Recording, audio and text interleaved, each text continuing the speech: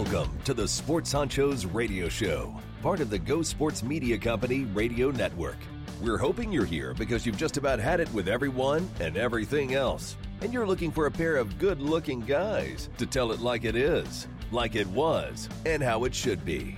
Or maybe you've got nothing else to do right now and you just need to waste some time.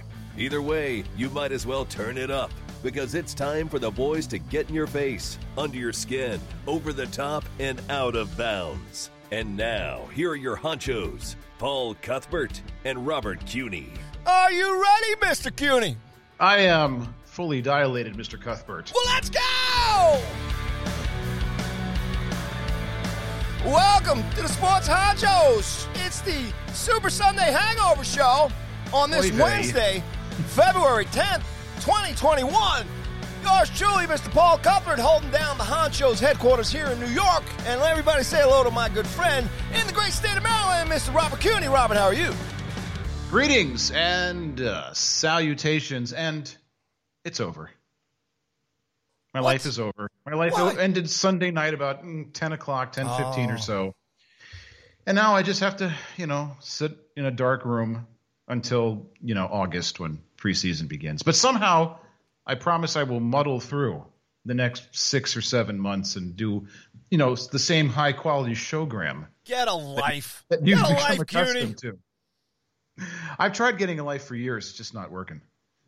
Otherwise, I'm doing well. How are you, Mr. Cuthbert? Doing good, man. Hey, I'm doing good. Can't complain. No snow this week. Just what's left on the side streets. Right. Yeah, the governor today is opening up some capacity here in New York, and we can start going to games and restaurants and shows. So all of us here in the entertainment industry and the business and stuff, we're all a little happy about this. Slow and steady, smart, safe. Right. But we got some snow coming down right now. In fact, if you look, not that anybody can, if you look at the weather app on my phone, it's just all snowflakes for the rest of the week going into the weekend. So we'll see. What are you going to do, pal? Are you going to be okay? I'm going to be fine. I got, plenty of frozen food. You going to be hanging out with the Super Bowl MVP, Mr. Tom Brady, down in one of the local bars down in Tampa? Yeah. Man, Tom Brady's he's a little busy right now. He's living his life, man. He and I are pals. All of us at Ingleside have to stick together. So, we text each other. Actually, at our age, we use those phones with the big buttons they made in the 70s and 80s. The eyesight's the first to go. Well, you did see the video of him stumbling out of the bar today, right? I missed that. I also missed the video of him throwing the Lombardi Trophy to Gronk like it was a football. That's fantastic. That was at least Gronk caught that one. Apparently, Chris Godwin, who's also known for his stone hands in the playoffs, threw his phone to Scotty Miller, and it landed right in the drink. Right in the gulf there. So, hey, kids, an important safety tip from your safety honchos. If you're going to win the Super Bowl and you're going to be out on boats as a parade, as a COVID alternative to parade, try not to throw anything from one boat to another, okay? Does the trophy float? Who knows? Probably not. But if anybody's going to go in after, it'd be Gronk. Yeah. Big, dumb Gronk. Me, Gronk. Hulk smash. Catch trophy. Stanley Cup floats. Gronk. Look at I tell you what, Champa Bay. I like Tampa that. I haven't heard What do they call it? What's the other Champa one? Bay, Tampa Bay. Yeah. Okay. The city of champions has been taken. But congratulations. Yes. So my prediction came through. I was 6 points off of my final score for the Buccaneers, but I did say they would win because Eli was not in the building, and it happened. Now, we are going to talk quite a bit about this game and this production and this extravaganza that was held. We are. In the wonderful open skies and open stands of Tampa Bay. Do you find that weird? I mean, again, folks, it's too bad. I mean, COVID's going to be part of the show until COVID goes away. Which should be about 2027, so buckle up. But real quick, before we start the show here, just isn't it – I felt weird watching Tampa Bay and the people mingling and hanging out and just all about like it's nothing. It's like this, this vision of this normalcy.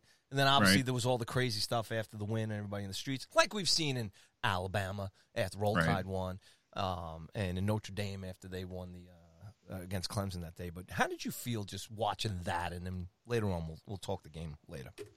Well, I'll tell you, when I first started watching the game and I looked at the stands from afar, I said, this is not 25,000 people. It looked, as I tell my friends all the time, that stadium looked as packed as Elvis's colon.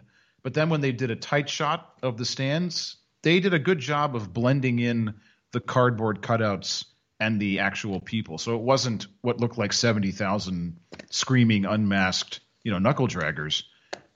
It was good to see fans in the. That's pretty abrupt. Knuckle draggers, huh? Yeah, you're going to hear that. You're going to hear that. You one like again this later travel in the ban, show. so you don't have to worry about going down, and you hopefully don't worry about coming people up to your house. Right. But it was good to see fans in the stands. It sounded like a football game. It didn't sound like a Super Bowl because there weren't as many fans there. But remember, we were in DeSantis land, the first governor to go full Leroy Jenkins into reopening the state, into saying COVID, meh, never heard of it. Let's go. Everybody all in. We're going to go, like a veterinarian delivering a baby calf, elbows deep into freedom, baby. And that's what we saw. That's what we saw on the streets of Tampa and everywhere else in Florida, where they were celebrating their victory. So that part was annoying, not unexpected. I mean, it is Florida after all. But it was good that they did it right with the fans, I guess. Didn't look like there was much social distancing amongst fans in the stands. The pods they were talking about before the game, I don't think really existed. Somebody asked me today, my friend Chris, follow at Chris Morelli on Twitter. Hold on. That's for him. Whoa. How much are we getting for that plug? Hey, he's my best friend from college, so he gets one free plug a year. I don't care. I get a contract. That's his one I'll free send plug. you an invoice. All right, I'll put the bill in the mail to him. Anyway, he asked me because I put out a tweet today that when we showed Arians and Jason Light, the coach and general manager of the Bucs, on the boat during the parade. Like white supremacist? Bruce Arians. No, not those Arians. Not like the hat. Because I hate those Arians. I hate those kind of people. Except for the hats they make. Oh. That's a joke from before the show. See, if we recorded what we said before the show, it'd be another great bonus DVD. Anyway, those are coming out, and the bonus DVD is the pre-show conversation. Right, exactly. Before the show. There was a video of Jason Light, the general manager, and Bruce Arians, the head coach, on a boat as part of the parade, their parade boat. And I tweeted out, because I'm a snarky asshole, I said, where's the boat with Kraft and Belichick? I don't see it, Elaine. And I put that out, and then Chris responded. He goes, better question, why are they having the parade in the middle of a pandemic? And I said, that's an excellent question. I have no answer for that. Because it's on the water, and COVID only happens on cruise ships on the water. Right. So, exactly. Not boat parades. I remember we started this. Every cruise ship shut down. The floating Petri dish that is a cruise ship, they all just went, they if you'll pardon the expression, they all went under. Ooh. So, hey, let's put people back on boats again. Although it's obviously far less than a cruise ship. So it's nice to see. I just asked you if you felt creepy deepies watching the game.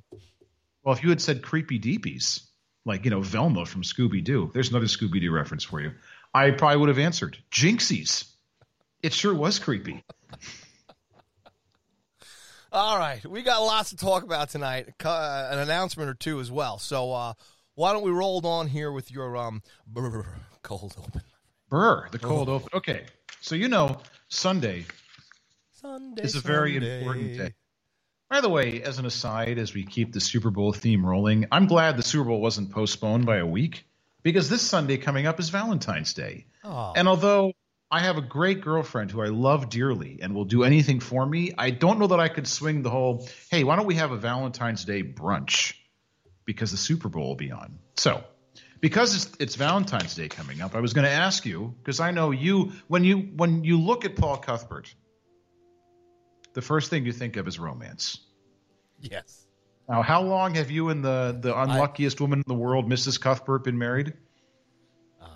14 years. You better get that one right, because we're being recorded. 14 years. So I'm not going to ask about, is the romance still in your marriage? But do you guys do anything for Valentine's Day, or is it just That's another none of your business? I didn't ask absolutely none of your business. Do you do anything vertically for Valentine's Day? Again, that's none of your business. Okay, so if you're looking for ideas on what to do for, again, vertical ideas for Valentine's Day, here's two of them for you. Because after all, how many bouquets of flowers can you send? How many of, I almost said another would-be sponsor. How many baked goods can you send? Stuffed animals, cards, balloons. It's enough already. Okay, those things are fine. But if you're looking to go a little less traditional, here's two ideas for you. One, which, of course, because we're so timely here in Sports Honchos, it's too late for, but probably for next year. Our good friends at Kraft Mac and Cheese. Love those guys. Now have, for Valentine's Day, are you ready? It's Kraft, wait for it, Candy Kraft Mac and Cheese. No way! That's right. Get out! So it's the same, gooey, toxic, radioactive sludge, yellow cheese with the pasta, but then you also get a little packet, a little more, chemical imbalance for you that turns the mac and cheese pink with just a hint of sweet candy flavor. Now, I know what you're asking.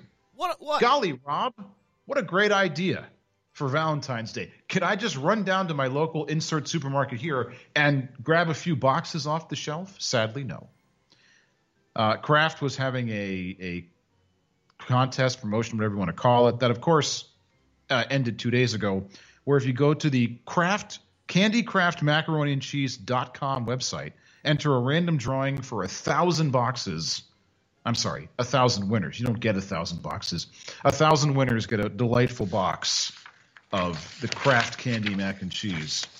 So sadly, that is over. Maybe next year. It worked out so well with their pumpkin spice mac and cheese. And then, no way. They have pumpkin spice mac and cheese? They did. Talk about gross. And then here's another good idea for you. And then we're going to get into a nice, heartwarming wintertime love story in the spirit of Valentine's Day. Again, candy, flowers, baked goods, stuffed animals, meh. Okay, this is the winner right here in my hot little hand. From the Maine Lobster Now or Hancock Gourmet Lobster Company, you, for the low, low price of $83.49 or $109.99, get 4 or 6 not delightful long stem roses, but 4 to 6 lobsters. What? If you want to send your loved one a bouquet, it's not too late for Valentine's Day, a bouquet of lobsters. Delicious. Can't wait to hear how much this costs. Every bouquet, it's 4 lobsters. I'm sorry, lobster tails. 4 lobster tails for $83, 6 lobster tails for $110 with little sticks with tags that read, tails are red, oceans are blue, Maine lobster is sweet, and so are you. Wow, that's disgusting. It also has cooking details, in case you actually want to eat the lobster tail. So there you go. There are a couple of non-traditional things that you can do for your loved one, for your significant other, for whomever you choose to spend this day with. And remember, kids, the next day is a holiday, so you can stay up extra late on Valentine's Day. The next day is President's Day, so go nuts. Wow. In a presidential way. So, Rob, the listeners want to know, what are you doing? What are you doing for the lady? Since you're going to be off the next day. I'm going to sadly, are you getting some lobster tails? Little lady is not off the next day, so we'll have to go to bed at 7 o'clock because we're older. Because we can't actually go to a restaurant. We'll find a restaurant that we like. We'll get some takeout. I'll bust out the steak knives that I now have proudly that I used 3 times so far since I've gotten them, and that'll be Valentine's Day. And we'll watch a romantic movie like the movie Unhinged with Russell Crowe. Talk about a feel-good, sweet, good time vibes, old-time love affair, old-time romance, right on the Hallmark Channel.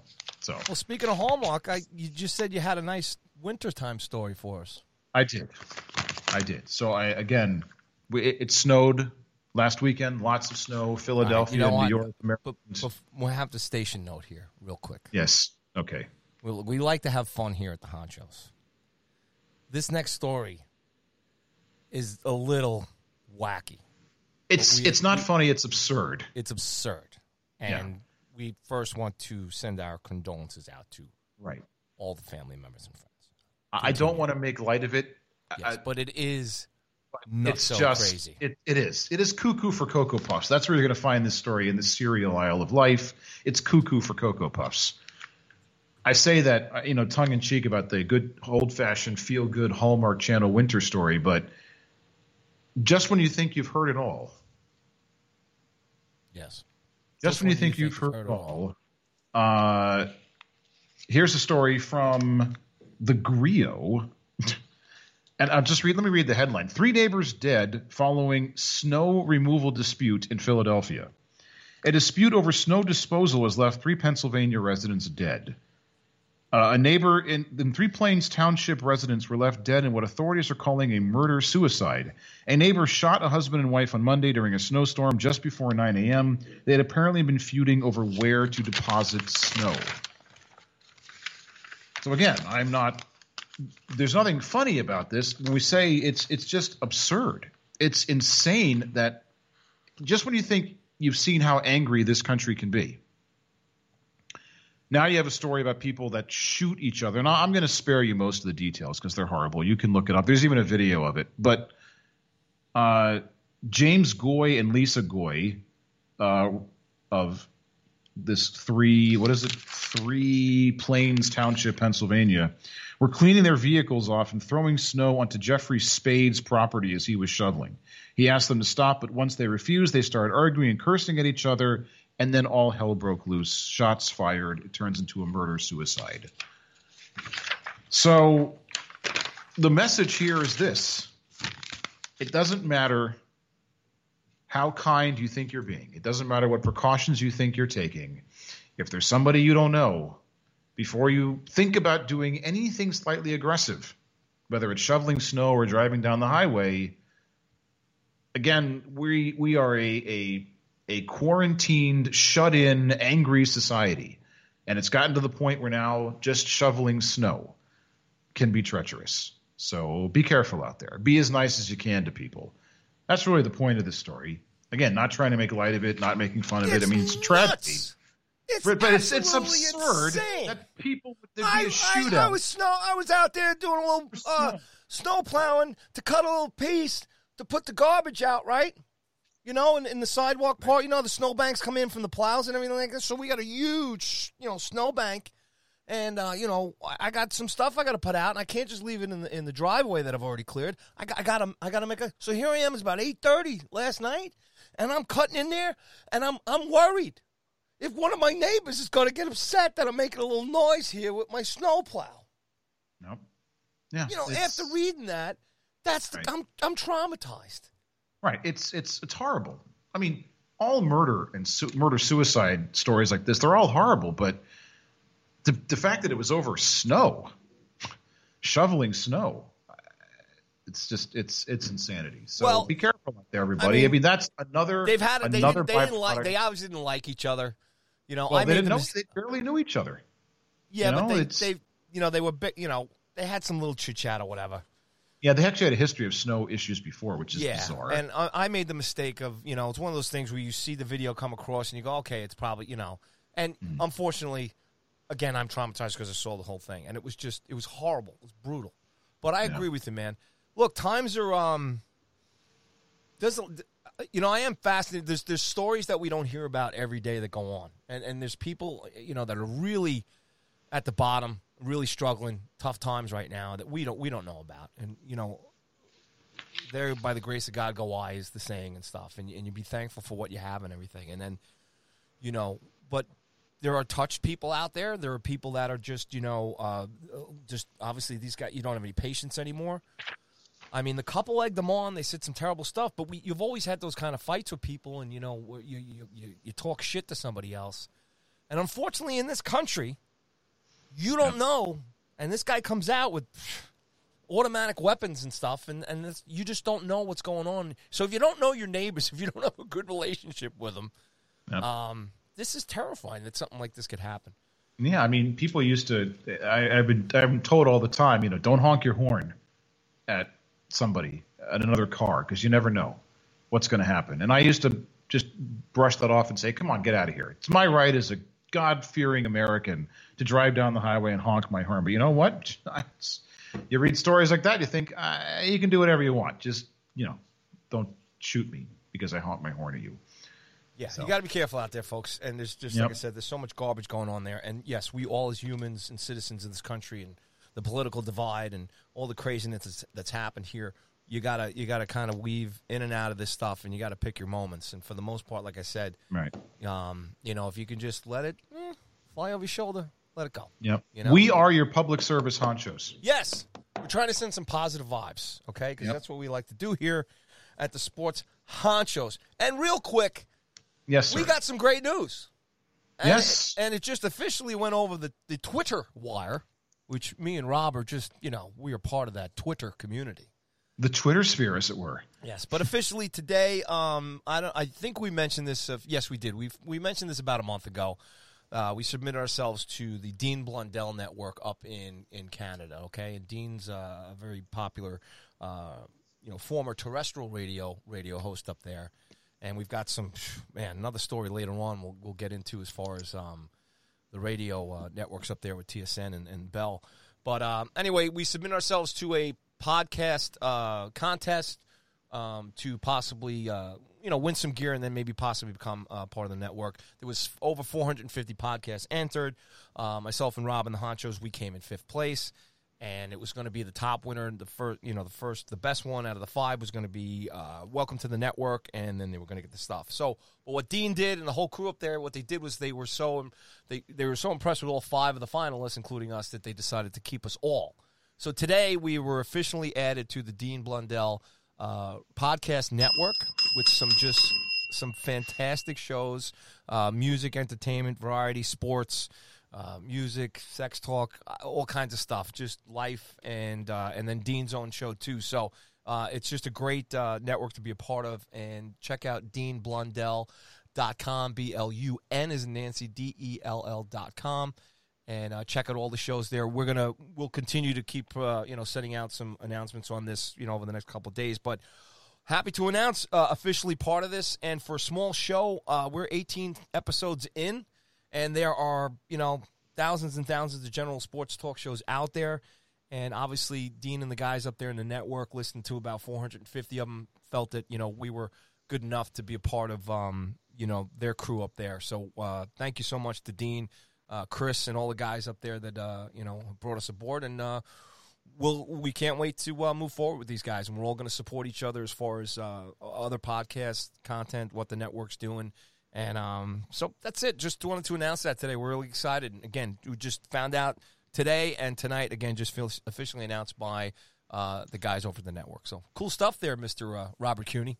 Yes, we couldn't be happier. As I just mentioned, I mean, how about it? Look at us. Look at our little engine that could podcast, getting picked up, getting some notice. Couldn't be happier. To the folks, to Mr. Blundell, and to all the folks at DeanBlundell.com and the whole family of podcasts. It's really great. I mean, I'm humbled. I can speak for. I think we are humbled by this recognition. It's very nice. And hey, just. More ears, more eyes, more listeners. Just, we continue to grow. We continue to move forward, and that keeps us energized, to do this thing every week for you all. And, we don't get picked up and noticed unless we do a show that we're proud of, they're proud of. And that a lot of that comes from the people that in my circle, in Paul's circle, that listen to the show and give us feedback and keep us going and say kind things. And yes, have some constructive criticism where warranted. We try to do better. So it's a great moment, and we couldn't be happier. Yes, so now the pressure's on. Yikes. Yes, and we will do our best to keep our man parts hidden, covered, yes, and not get banned or censored or anything like that. Okay, so right, and no Canada jokes. We love Canada. Come on, I got to keep doing Canada jokes. Okay, well, that's Paul doing the Canada jokes. Yeah. Pretty soon to be the Sports Honcho. You're real courageous over there. We can't change, Rob, just because we've been added. I'll give it to the Canucks. I can change. Hey, Dean, if you're listening. Because I know the Canucks will give it right back to us. I can change, Dean, if you're listening. By the way, I'm going to wash. I'm set to take out Dean's dry cleaning and wash his car later on this week, so I might not be back in time for next week's show. All good stuff. Once again, thanks to Dean. And again, check out all the podcasts. And again, we'll be mentioning them, on social media and everything, and tagging them and sharing everything else. And we can't wait to continue to work with them. Dean, DEAN, BLUN as in Nancy, DELL.com. Oh, and with that said, we got some college news. We got to get going. I missed the drums, Rob. Missed the drums. I do too. March Madness. It's official. Yes. They're going to play some hoops. We have right here. Dunk the ball. Pass the ball. Give me the ball. Woohoo! It's all about the ball. I could have said something else and I restrained myself. So it's official now. The whole schedule for March Madness, which is going to be played. Is that a Canadian accent? Again, we love Canada. Canada, oh Canada. I don't know the rest of the words. Sorry, keep going. Talk about it, Don't be a hoser. There you go. Where was it? Oh, yes. It's official now. The 2021 NCAA tournament will be played in Indianapolis, in and around Indianapolis, because of COVID and travel restrictions and safety and protocols and the whole bubble thing. It's going to be, yes, that's right, bubblicious this year. Of the 67 total games, 55 will be played in Indianapolis. No regionals, no pods, none of that Michigas this year. And that's actually not even the biggest change.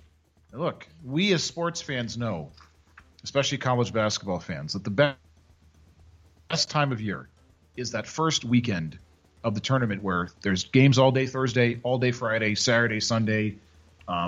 You call out sick from work on Thursday morning and you don't leave the couch until Thursday night when you're down to 16 teams. And then the following weekend, games Thursday, Friday, Saturday, Sunday again. Well, I'm not sure why.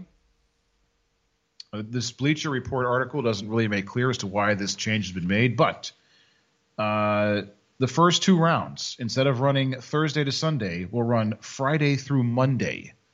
So you still get the Friday, and now the round ends on Monday. Not sure why the change has been made. Maybe it has something to do with the scheduling of all these games in and around the Indianapolis area. But again, the first two rounds, instead of Thursday through Sunday, it's going to be Friday through Monday. The first four, that's the dopey play-in games, are Thursday, March 18th. Normally they've been held on a Tuesday and a Wednesday, so you still get your Thursday games, but not the full cavalcade, noon to midnight games you usually get on Thursday. The round of 64 will take place March 19th to the 20th. Second round begins Sunday the 21st, continuing to March 22nd. The Final Four is April 3rd, and the championship game April 5th. Selection Sunday, which is an hour or two of your life you'll never get back again, is March 14th at 6 o'clock. Also, in related news, the Big Ten tournament, which is usually in Chicago, has also moved to Indianapolis. So look for more teams to have their conference tournaments perhaps moved into Indianapolis as well, again, to keep the whole bubble atmosphere, COVID protocol thing in mind. Hey, but you know what? They're having a tournament. That's the important thing. Even if they change the day and put it all in Indianapolis, they're still having a tournament. So fret not, college basketball fans. So you happy with this? You like what they're doing? Sure. I'm happy, just like we talk about the NHL. I'm happy they're keeping the lights on for the tournament. They're having a tournament. I don't care where it's played, quite frankly, as long as they have the tournament. Yeah, I mean, I think this is just all part of what we got to do here. I mean, obviously, COVID in the NHL right now is messing things up a little bit. But I think this is just part of, we have to somehow try and move forward. Right. Even with what they're talking about doing here in New York now and opening the valve a little bit. And it all depends on the area. I mean, like I said, it's crazy. You look at what's going down in Florida and Texas, it's a total different world. But for the rest of us here too, just any kind of sports right now for all of us, and we've spoke about this. We're the lucky ones, Rob, right? Because we get to sit back and watch it. We don't really necessarily have to worry about buying tickets, going to them, the logistics, the operations, the testing, the reporting. And we don't have to plan it. Thank goodness. We just have to play because I would be excited. My basketball days are long gone. Since I've blown my knee out. So. And I'm a little older to be in that tournament right now. So in that aspect, looking forward to it. We didn't have it last year. No, we didn't. So now we get it back, and everybody can, whatever money you made or lost in the Super Bowl, you can now put it towards your March Madness absolutely tourney sheets. We no determination that I can find as to how they're going to handle fans. Obviously, they're going to have some. Well, I shouldn't say obviously because they're all indoors, so we'll see. The fan thing remains to be seen. But they're going to have it on TV, and it really is. I mean, yes, like every live event, it's for these kinds of tournaments, it's great to be there. But it's a television show, the Final Four. So even if they can't have fans, the fact that it's going to be on, people will watch. They'll make back some of the revenue they lost from last year. They won't make it back, all of it back, but they can at least put a dent in what they lost. I mean, that's a multi-million, close to $1 billion enterprise that went away. So, again, if it keeps the lights on for the tournament, whatever they want to do, however they want to change it, if I have to adjust my schedule to go from Thursday to Sunday to Friday to Monday, I can be flexible. I'm okay with that.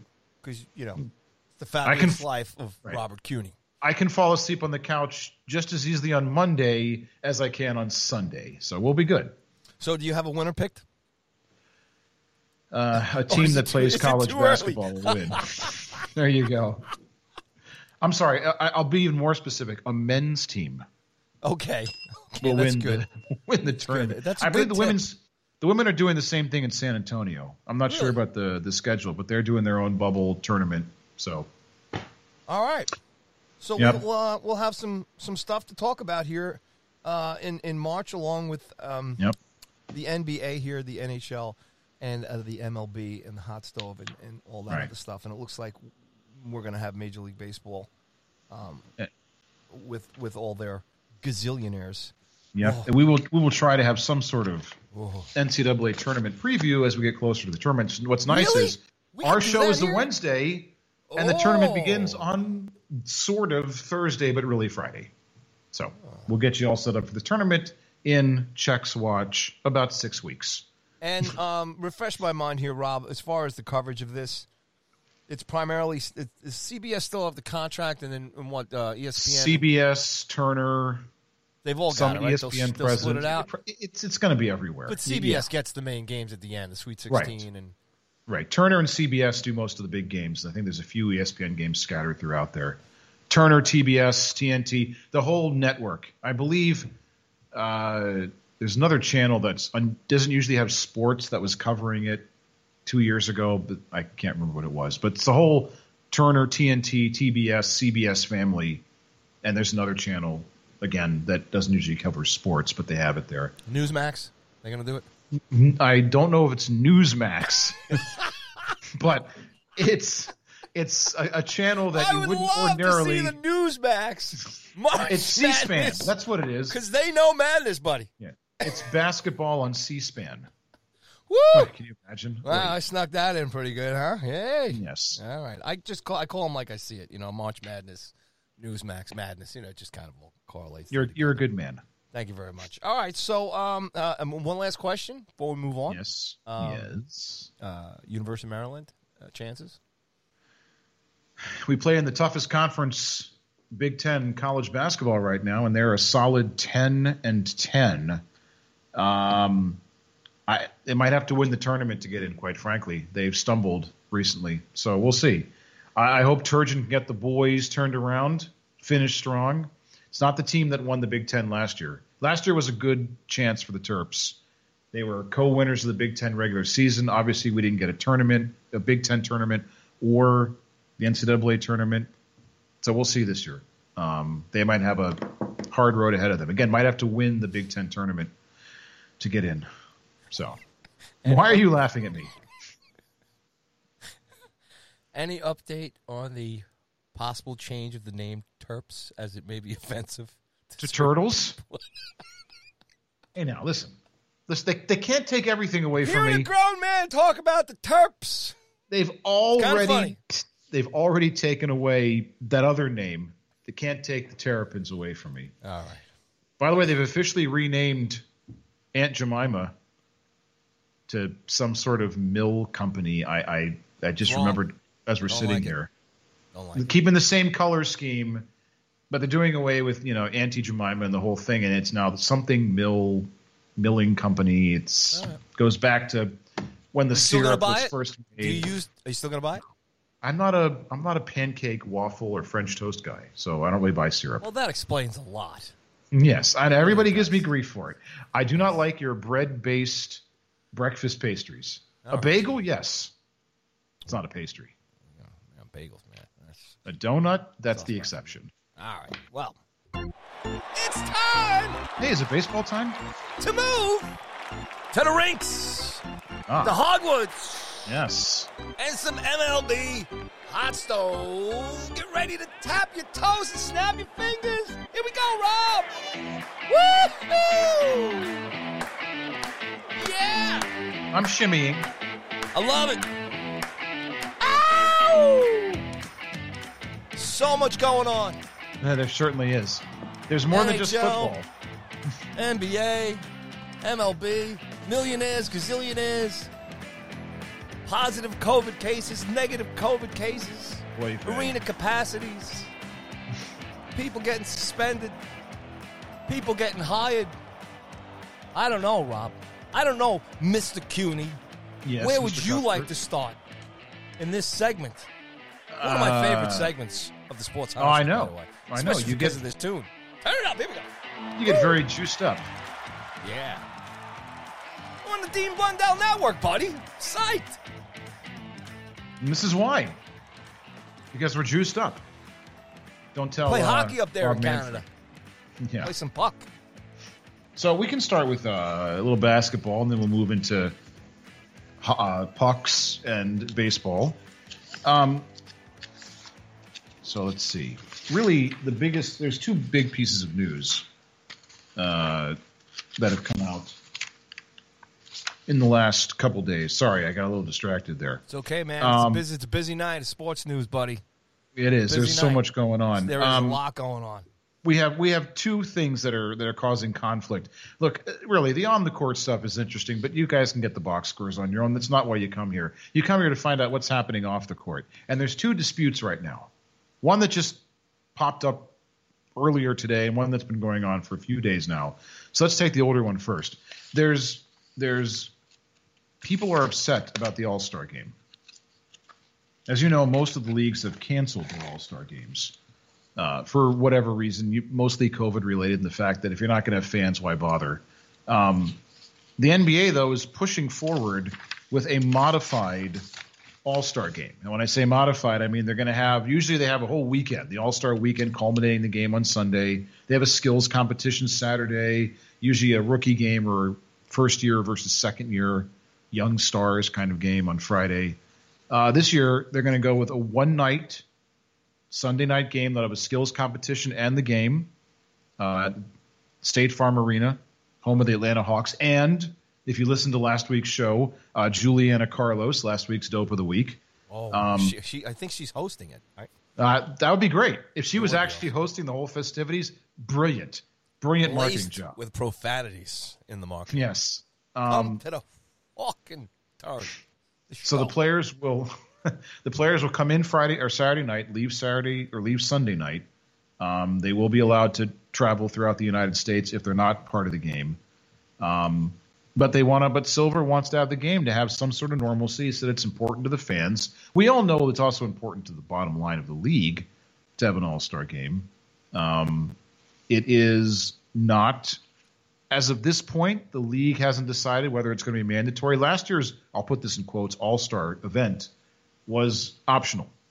This year, the league is toying with the idea of making it not optional. But it's obviously drawn criticism from the usual suspects, led by LeBron James, echoed by Giannis, and James Harden. And I will tell you that you can listen to LeBron James, you can listen to Giannis, you can listen to Chris Paul, Steph Curry, Kyrie Irving and James Harden, whatever they're complaining about. LeBron's just happy he's not the highest paid athlete in California right now. Whatever you're complaining about, if it's James Harden and Kyrie Irving on your side, you've got no case. Kyrie! But LeBron James doesn't want it. And when LeBron James speaks, people listen, sort of. He says, I have zero energy and zero excitement about an All-Star game this year. I don't even understand why we're having an All-Star game. Now, look, he's not the dope of the week, but after I read this, he came tantalizingly close to being the dope of the week. Not because he doesn't want the All-Star game. Look, that's fine. If you don't want the All-Star game, plenty of athletes have said, I don't want the All-Star game. But it's what he said and the timing of it. I feel like sometimes athletes, one thing they learn growing up as athletes is how to be tone deaf because they're so good at it when they get to the professional ranks. He said, short off season for myself and my teammates, 71 days. Let me just pause right there. Mr. Cuthbert, yes, when was the last time you had a 71-day paid vacation? And an endless bank account? I don't mean you just decided to quit a job and not do anything. I mean, you were given as part of your contract 71 days off. So he's referring to the time the Lakers had from Game 6 of the Finals to opening night against the Clippers, which, by the way, a certain boyishly handsome, bald podcaster said this is going to be a problem for the teams that play deep in the playoffs with their older players. It's going to come back to haunt the NBA. What episode? This compressed schedule, so on and so forth. Do you remember what episode? I think it was me. Okay, yeah. I know it was you. Do you remember what episode it was? No, I don't. Okay. My advice: listen to all 18 podcasts. Mm-hmm. Yeah. And then he continues. Then coming into this season, we were told that we were not having an All-Star game, so we'd have a nice little break. 5 days in March from the 5th to the 10th, an opportunity for me to kind of recalibrate for the second half of the season, my teammates as well, some of the guys in the league. And then here's my favorite quote. And then they throw an All-Star game on us like this and just breaks that all the way up. So pretty much is a kind of a slap in the face. Wow, what an overreaction that is. So I'm sorry, asking you to play one more game for the fans that adore you is a slap in the face? Only taking a 71-day break and then not having 5 consecutive days off? I mean, I understand. It's rough being a professional athlete. No, there are plenty of people out there. I think I've read this somewhere. There are plenty of people out there that would love to have a job where they had to go to work every day. So you can't say to the people that adore you and worship you, many of whom have suffered, again, from the ramifications, the collateral damage of this pandemic, to say to them it's a slap in the face to be asked to play more basketball after only having 71 days off. And then he finishes this eloquent grand statement by saying, and it's like a little kid who goes, oh, all right, I'll take out the garbage. He said, it's the agreement. It's the agreement that the Players Association, the league, came about. It's out of my hands. I'll be there if I'm selected, but I'll be there physically, but not mentally. Boo hoo, LeBron. See, I was sensing some sarcasm from you.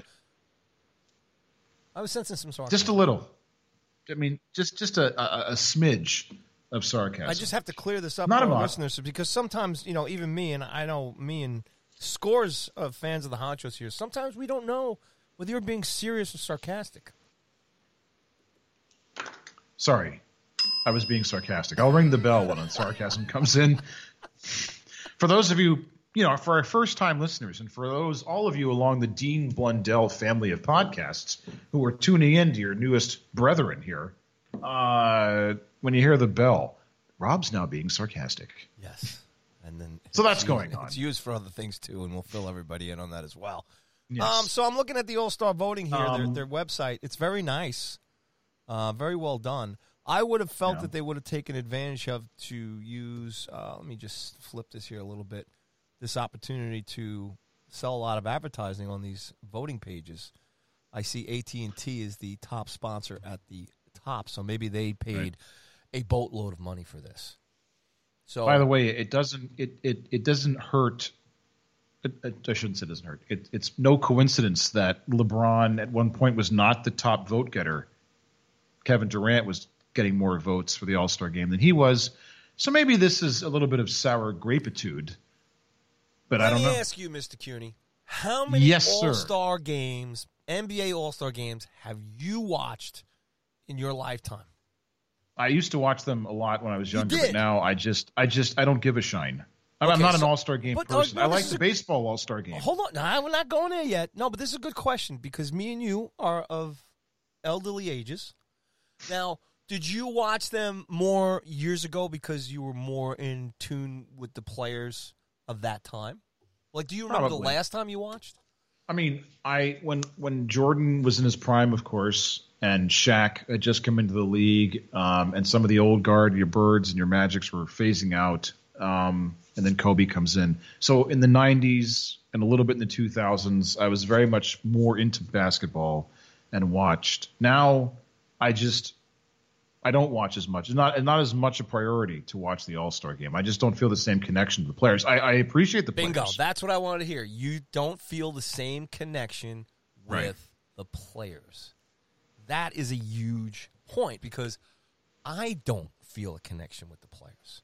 Now, it's no disrespect to the players, to the league, to the game. I will absolutely watch. I don't get crazy about the NHL All-Star Game because I'm a hockey guy, but that's on the schedule on the calendar every year when they play it. I don't think they're doing it this year. But the NBA All-Star Game, and I hope I don't upset you here. But the Pro Bowl is also another event that the Pro Bowl was a total dumpster fire. Okay, I wish they would just get rid of it. So I had to be careful. You talked about being in a dark room at the beginning of the show because football was over. No, I it's just the want one to make football sure game I can't stand. that you don't have any, deep, It's the root canal of sports. Feelings for the Pro Bowl. Yeah, it's the root canal of sports. The Pro Bowl. I don't know if you have, fantasy. I don't know if you do fantasy football for the Pro Bowl. Do people do that for the Pro Bowl? I mean, I don't even know how it works. In fact, it used to be after the Super Bowl, but it was such an afterthought and such a who cares moment. They said, let's put it the week before the Super Bowl during the downtime so there's still momentum for football. Having the Pro Bowl after the Super Bowl is the dumbest idea ever. So even then, I didn't watch it. What about the NASCAR All-Star Game? I don't think there is one. I was trying to trick you there. That's all right. I love the left-hand turns, but no, I don't watch the. All right, so now the MLB All-Star Game. All right, now years ago in my younger days, 20s and 30s, it was a big thing for me. It's usually a Tuesday night. Tuesday in July. Tuesday night. Yep. Some beautiful summer's night in July. Boom. I throw it in. I would have the guys over. We'd bring a TV outside. Barbecues, beers, brews. And we would just do this annual thing. We would get together and watch it. Because obviously here we're all, Yankees and amazing Met fans. So recently that game and the MLB and the NHL All-Star Game are two games that I will watch. I will tune. I look forward to it. I think it's a lot of fun. I think the Home Run Derby is a lot of fun too. And obviously the NHL skill stuff is great. Right. Now, like I said, if there's a sale at Costco, I would probably go, because I can always watch the highlights to either of those games on the video later on. But so that's my take on it. As far as but I think that was the big thing. That's what I wanted to get out of you is the connection with the players because I think that's who the game is most important to. And like I said, these guys are, if you're a huge LeBron James fan or, Durant, all these guys, and they're mega superstars. And NBA fans are diehard fans, and they love their plays. They love the personalities. So that attitude, I don't want to go there. I don't want to be there. I mean, it's total. I mean, like I said, with the money they make, the lifestyles they have, they earned it all. I mean, does LeBron James, I'm going to throw this question to you, pal. Does LeBron James earn the right to say, I don't want to go? Almost in the same fashion Ovechkin was saying there a year or two ago, he didn't want to play. I don't even think he played that one year. So what's your take on that? Do they have? No. Are you okay with it? I'm fine. If he had just come out and said, the All-Star Game's great for the fans. I'm 36 years old. I've played all year. Or just said, I don't want to play. Or even show up. I'd be like, well, okay, it's disappointing. Because it is disappointing if you're watching it for LeBron. But to come out and make it sound like it's this Herculean effort to play in the All-Star Game and the whole slap in the face and that he's being overworked, that part I don't agree with. I just think you come out and say, you'll have to forgive me, but I'm going to pass on this year's game. Do you hear that? Or even if he... Sorry, Rob, real quick, but when you're making that kind of money, how do you get overworked when you have that kind of a salary? He's obviously it's total bullshinery, or as we like to say, and you put this on Twitter last week, total horseshit. Horseshit. Okay? Oh, I forgot. Yes. Keep talking. I'm going to get that shit. Yeah. Nothing that he says, no excuse he gives holds any sort of water. It's just, again, I'm not. If he doesn't want to play, that's his right. And again, at his age, he's given a lot to the league. We assume that. But don't, again, the problem I have is the way he makes it sound like the NBA is asking him to do something so burdensome and so out of the ordinary that, he's being asked to do a task that's virtually impossible. It's basketball, and you can play another game. But if you don't sell us a bill of goods that we know is fake. Just say, I'm not going to play this year. Look, football, baseball, and here's the thing. We got to play that again. What a load of horseshit. And that's right. That should be my ringtone. Awesome. Well, actually, when Paul texts me, that's the tone that comes up. Thanks, buddy. I think baseball, just as an aside, did a great thing by extending the All-Star break. Because, every year it seems like the pitcher that you want to see in the All-Star break either has the next start or just, came off a recent start. So by extending out the All-Star break, they allow pitchers who may not have been able to participate just because of the usual rest to participate. So I love the MLB All-Star game. I don't watch as much as I used to, just for whatever reason. I do try to catch as many of them as I can. I think baseball did itself a disservice. This is another one of those summertime topics when we meander through the woods of what to talk about. But the whole interleague play, when it was just 18 games as a novelty way back when, I was okay with it. Now that it's woven into the fabric of baseball, what was great about the All-Star game when I was a kid? You're like, ooh, an American League team and a National League playing. We don't see these guys playing against each other. The World Series. The best thing about the World Series is it was two teams that never play each other.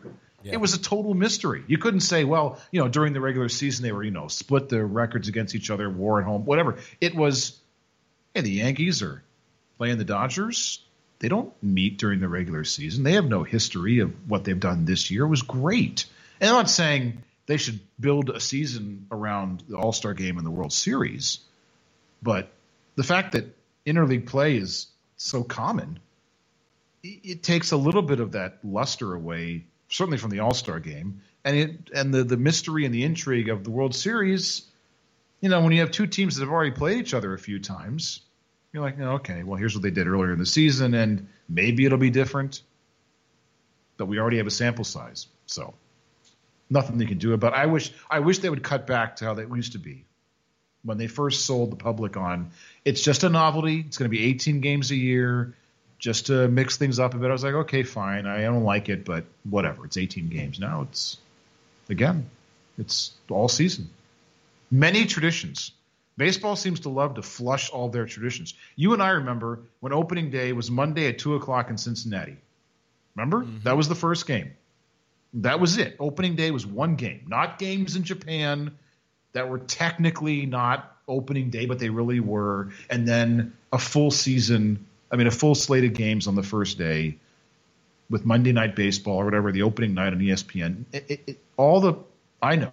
Now I sound like a guy who really should be at Ingleside. But those kinds of traditions are important. I really wish they would go back and say, I don't know why Cincinnati, I don't care.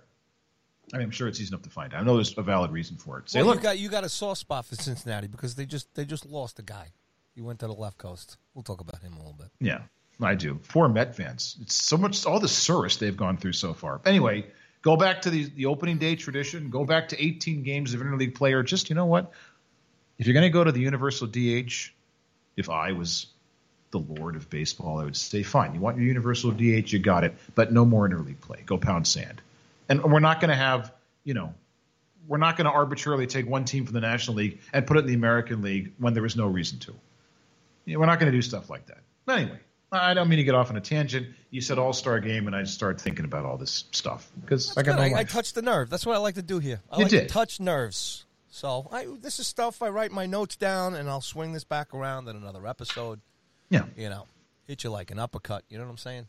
Right. It'll be part of our baseball spectacular, our wilderness our baseball spectacular. Baseball All-Star, post-NBA All-Star spectacular. It'll be fun. We'll have a full breakdown of the All-Star game and then a wrap-up of the All-Star game. The following will be great. Yes. Wow. So, again, big thing there is connection with the players. And, these guys, like I said, this is for the fans and for the people right now. So just shut up, take your boatload of money, play an extra game.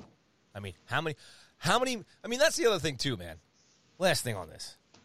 You're not really playing hard minutes, No. I mean, no, it's like any All-Star game. You're just there. You're not really playing defense. There's no big hits. Somebody's bringing you there in a limousine. Right. Somebody's waiting for you to take it to some penthouse owner suite inside the building. You're going to get treated like gold. You're already loaded. Shut up already. And you don't even have to play. Sometimes just being there, 1,000 years ago, I went to the Cracker Jack Old Timers All-Star game at old RFK Stadium here in D.C. And Joe DiMaggio was part of that team every year, but he never played. All he did was come out, he would tip his cap, and go back and sit down. You know what? For this guy, for this 13, 14-year-old kid who had never seen Joe DiMaggio, in person, just saw pictures and read about him, it was a thrill. Yeah. Hey, look, it's Joe DiMaggio tipping his cap. All right. And then, I saw a bunch of other players actually playing, and I was like, I never saw them when they were in their prime. So in an all-star game, even if you're not going to play, just show up. Even put the uniform on. And just sit on the bench. And then people see you, and they're like, oh, just go ahead. No. What should they do? They should show Semi-Pro, the Will Ferrell movie, on All-Star, NBA All-Star Day. Was it Semi-Pro? Oh, it was Semi-Pro. I'm thinking of Semi-Tough, the football movie. Yes, Semi-Pro with the Flint Tropics. Yes. Just show that. Yeah. Have it sponsored by the NBA and all their sponsors. I bet you they break records. Or recreate it. Or, better yet, have a team of NBA players play the Flint Tropics. Oh, now you're talking, buddy. See? In a pickup game. Oh, yeah, man. See, we'll figure it out. Anybody from the NBA listening? We got ideas. Right. We'll leave it to us. We're going to fix all the leagues. We got it right here. All of them. At no charge. Maybe some, courtside seats. But that we can work out those details another time. All right. So why don't we slip into the baseball news here? All right. You don't want. All right. I say you don't want to talk about the anthem controversy, huh? Oh, you know what? My bad. I mean, we don't have to. We can save that. Hold no. It's basketball. But let's tell everybody it was in a second email, and I wrote that on the bottom of my notes. Okay. So let's swing back up, and why don't you talk about it?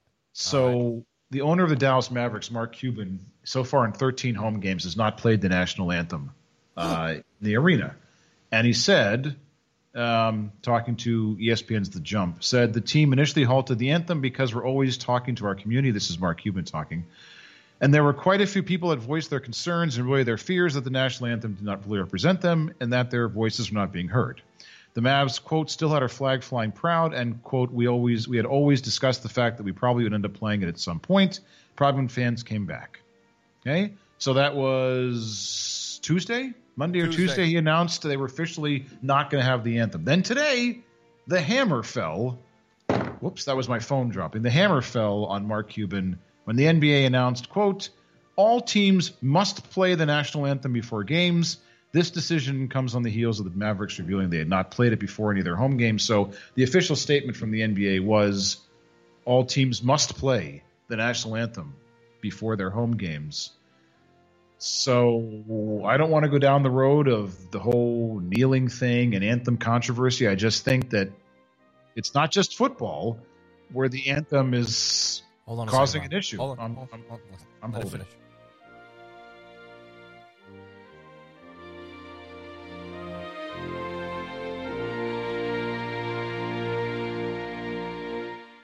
We will now be playing the national anthem before every Sports Honto show.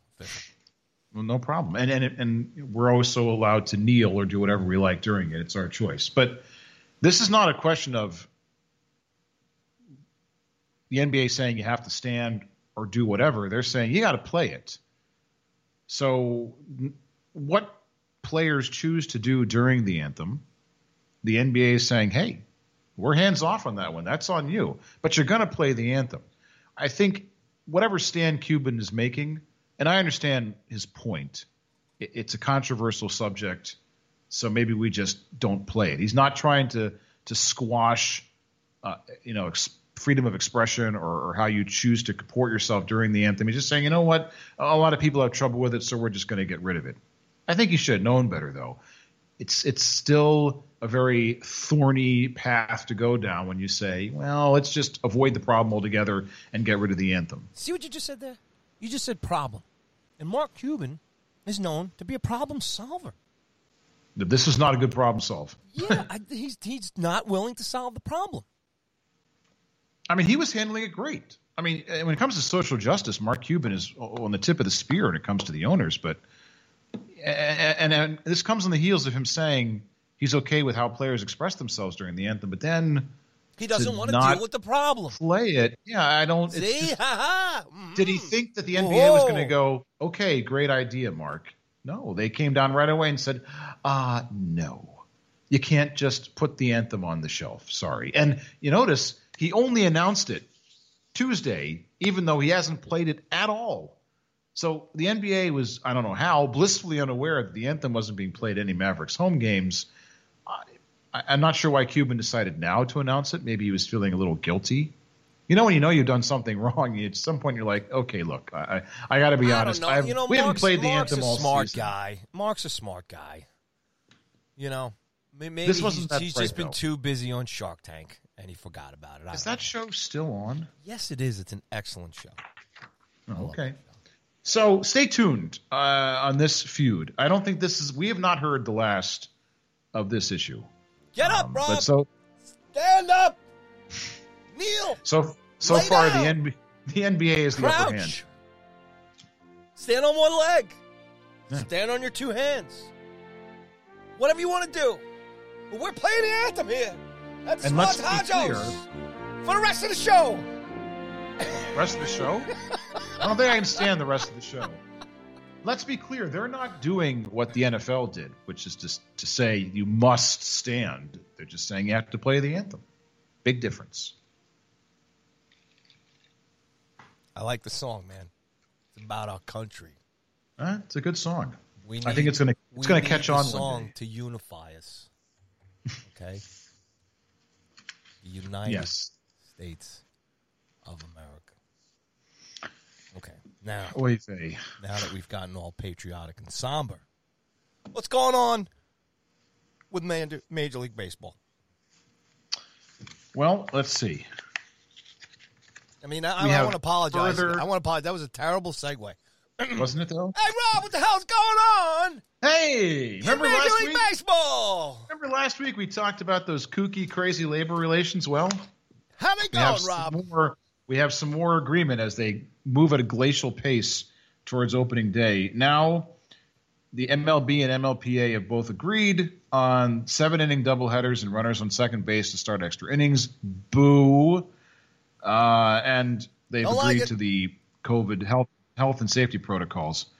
They did, however, they still nixed the idea of expanding the playoffs from 10 to 14 or 16, and no designated hitter in the National League or during the playoffs. So those two, as of this moment, are out.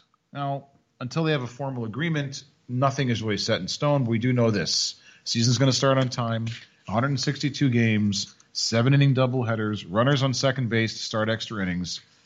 The rationale, of course, is this, that during the season, according to the Associated Press, during the season, you had 45 games postponed for COVID-19 related reasons, and all but 2 were not made up.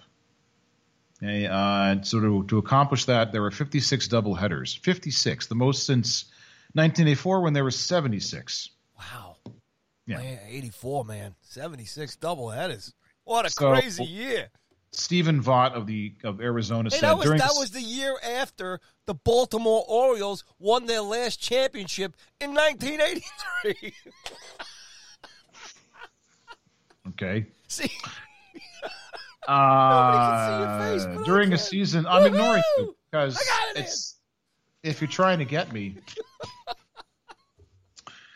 it's not working. Anyway, during a season with the possible delays from COVID, I think the 7-inning and runner on second rules will help any teams make up for lost time. I would love to get back to traditional baseball ASAP, but I like them for the 2021 season. So says Stephen Vaught of Arizona. I guess he's the spokesperson for these rules. I think that whole thing stinks. I hate the idea of 7-inning doubleheaders. I'm not as offended by as the whole let's start with a runner on second base nonsense. That I just softball beer league. There's no love. Thanks for coming. For me. I guess the players can show up in sweatpants. Yeah, this is not going to be permanent. This is again just for the 2021 season while they're still season. Let's call it what it is. These proceeding are all under seasons. Right. Under the aura, the air of COVID that surrounds the season. Remember, though, we are steaming towards the new collective bargaining agreement, which, after this season, there is no collective bargaining agreement. So my advice to baseball fans is watch these things closely.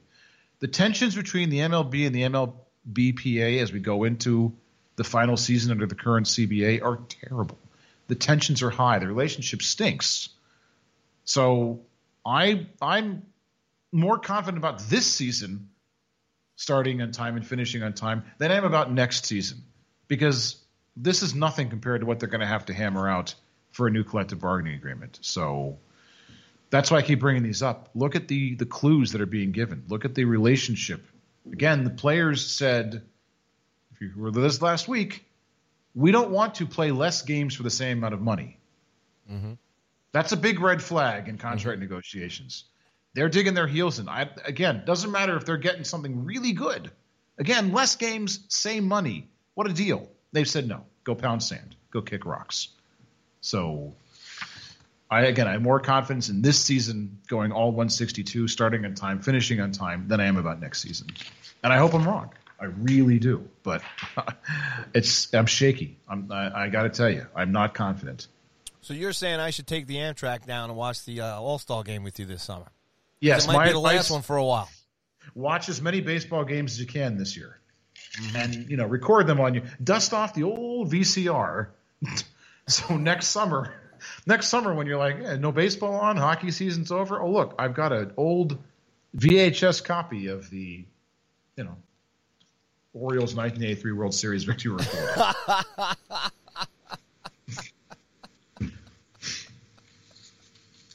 Well, let's talk about the real reason that baseball is in so much trouble. And that's Bauer going to the Dodgers for 3 years, $102 million. Yeah, the Surus, as my people would say, for the Mets continues to grow. Now, I will tell you. Masons, again, left by the way, at the altar. Here's a couple pieces of trivia for you. After such a good start. Well, one piece of trivia.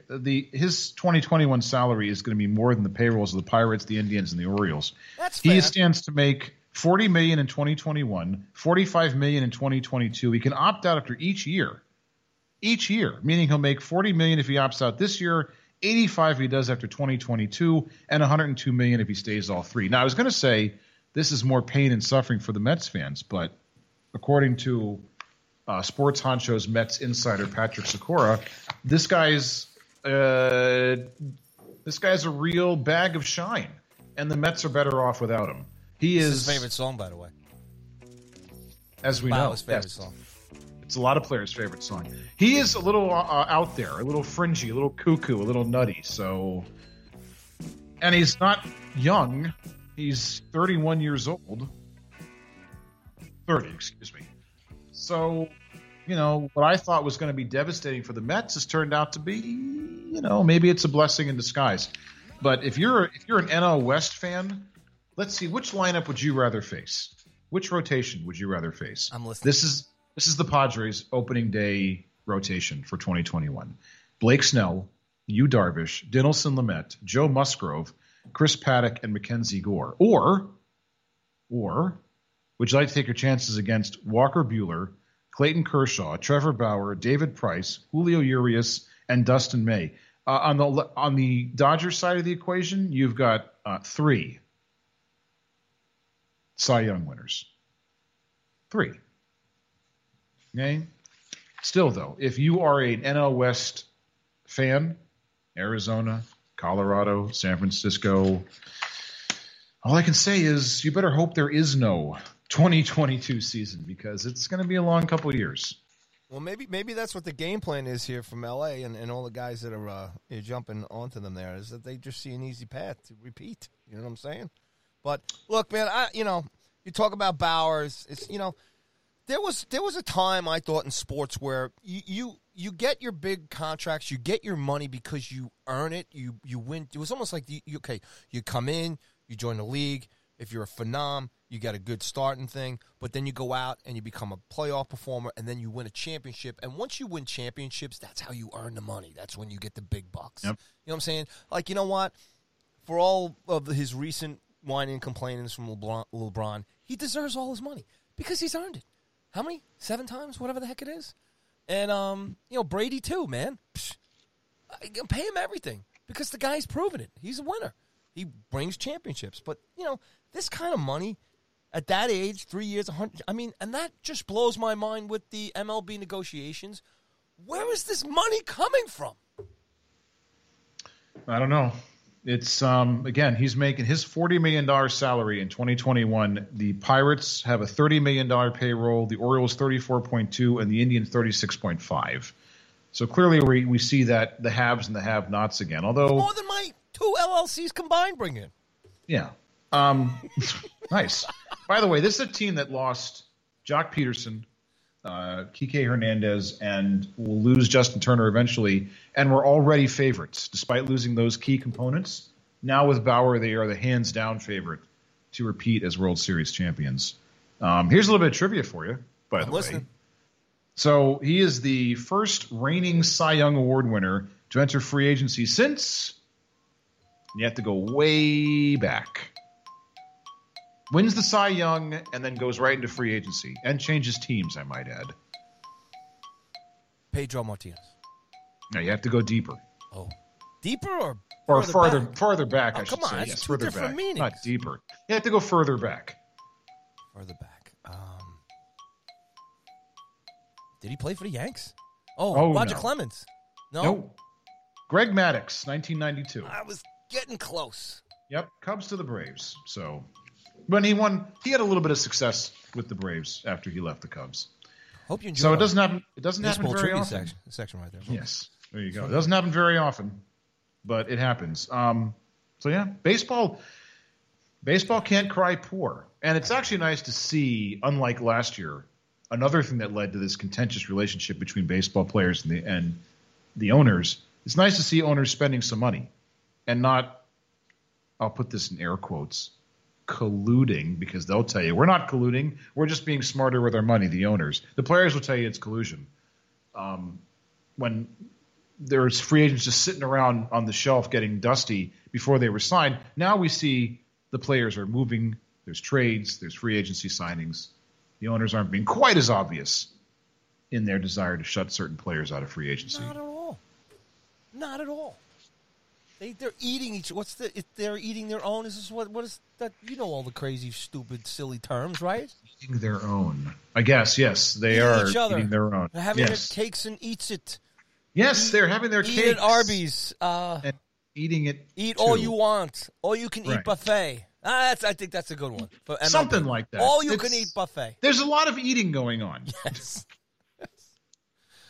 All right. A whole lot of eating. We wish everybody in Major League Baseball all the best. They're dumping minor league baseball franchises. The poor Mets. The Amazons. It's just gone south. It's Jared Porter. So, but I was mistaken on that. I thought this was going to cause them again more sorrow and heartache. But apparently the Mets are Met fans. Again, if you believe our Mets insider Patrick Skora, that it's okay. Now, this is actually good news.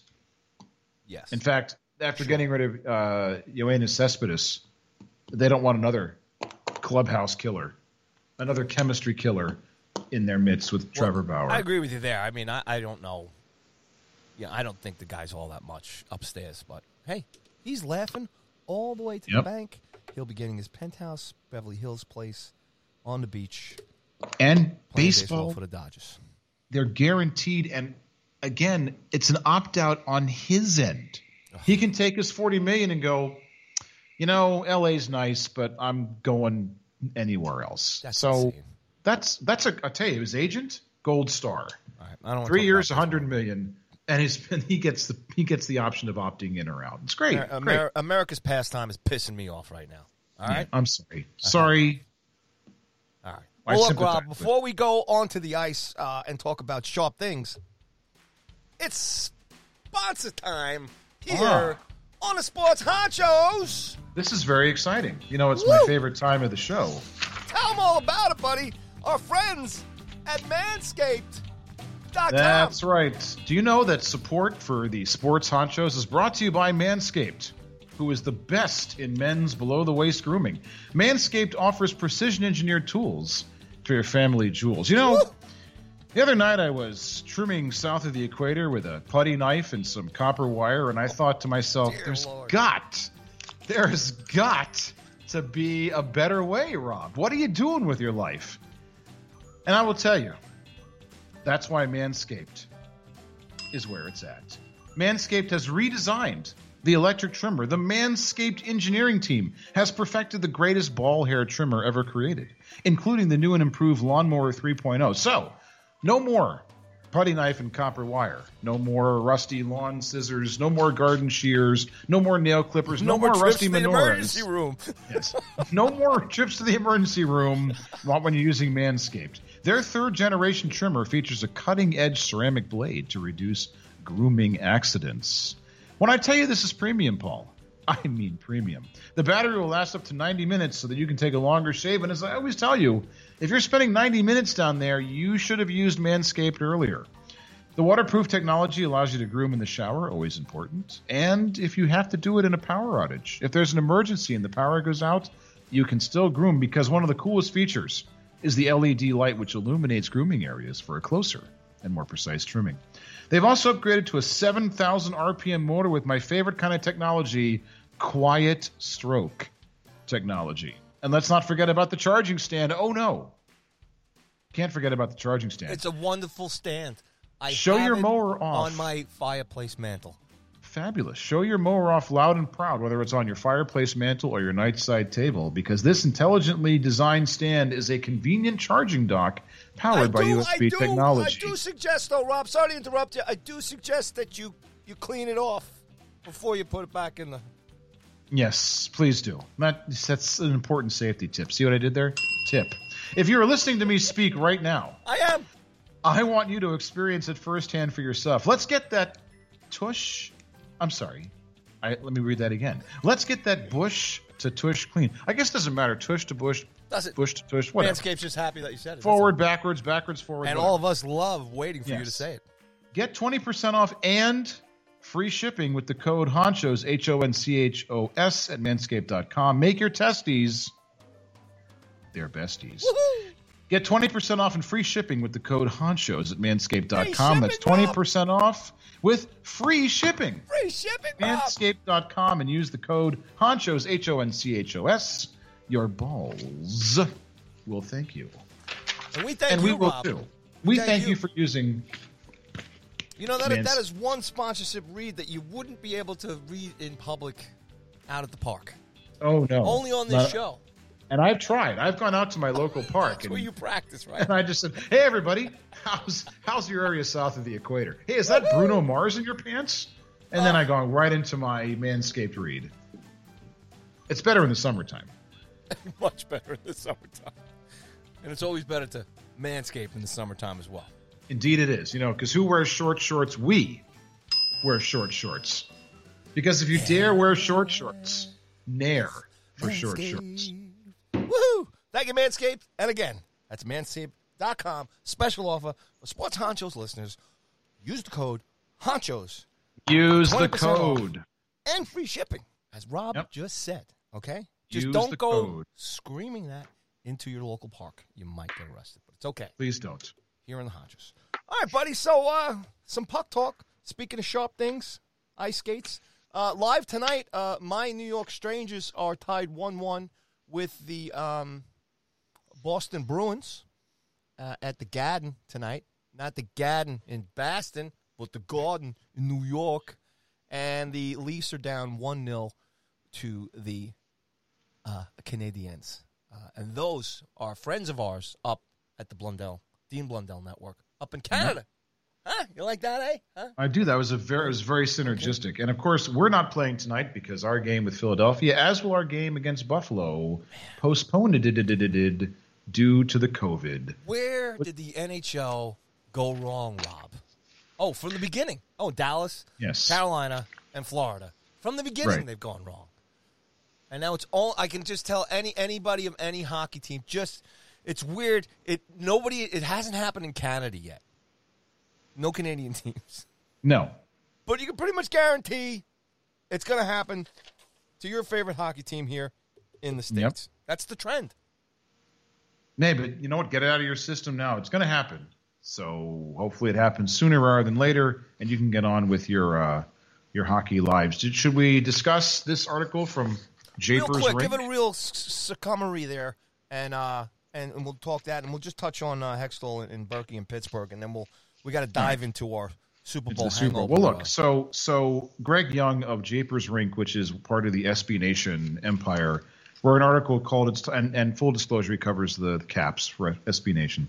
He says it's time to pause the NHL season. It's a good read, and he brings up some very good points about why it is we went full bore into the NHL season. And it's, of course, it's partly about managing the COVID risks. But what he says, the most, what I think the most salient point he makes here is with the vaccine distribution going as well as it's going and picking up as well as it has, and with 1.35 million people a day being vaccinated, I'm quoting here, already the United States is vaccinating 1.35 million people a day, and there's indications the number is going to rise substantially over the next few weeks. As a result, the U.S. is projected to have over a third of the total population vaccinated by May, and widespread vaccine distribution expected then too. So his point is, why the rush? Why not postpone the season? Because we're already seeing games being postponed, canceled, the COVID outbreak. Ice, he brings up, is a place where the disease is more transmittable than on a field or outside. So why the rush? The vaccine's coming. People are getting vaccinated. Why put our players at risk? Why put them in a position where the disease transmits more easily? Why not just wait till we have a vaccine? And I'll tell you, after reading his article, I have no – there's nothing I can say to argue against it. I think he's absolutely right. There's tons to argue. Well, yes. I'm not saying there is no argument against it. Just I think he makes some very good points here. I don't know about the societal message. That's one of his reasons is that. Did Dr. Fauci do the footnote? I don't think Dr. Fauci did the footnote, no. No, then it's garbage. Oh, okay. So we'll just chuck it over my shoulder and say this guy's full of shine. No, now, in all seriousness, go ahead. Oh, yeah, I'm sorry. I was going to say the whole idea of postponing it so more players get vaccinated. I mean, it's hard to not see the logic there. Clearly, the NHL needs to get going. They can't push the season too late into the next season because we get that same problem of if you push one season forward into the calendar year, if you start the next season at its regular time, you've got that whole problem of a compressed off season, which leads to what we see with the NBA, and it will be the same thing with the NHL players. So there's only but so much you can play in terms of the schedule. But postponing it a month and playing a few less games, I know that means less money, and the NHL can't afford that. But there's a point to be made there. That maybe since the vaccine came out in December, right before you started the season in January, perhaps you said, you know what, let's let some more people get vaccinated. Then possibly with the vaccine rollout, you can start bringing fans into the building at a faster rate. That we'll never know about.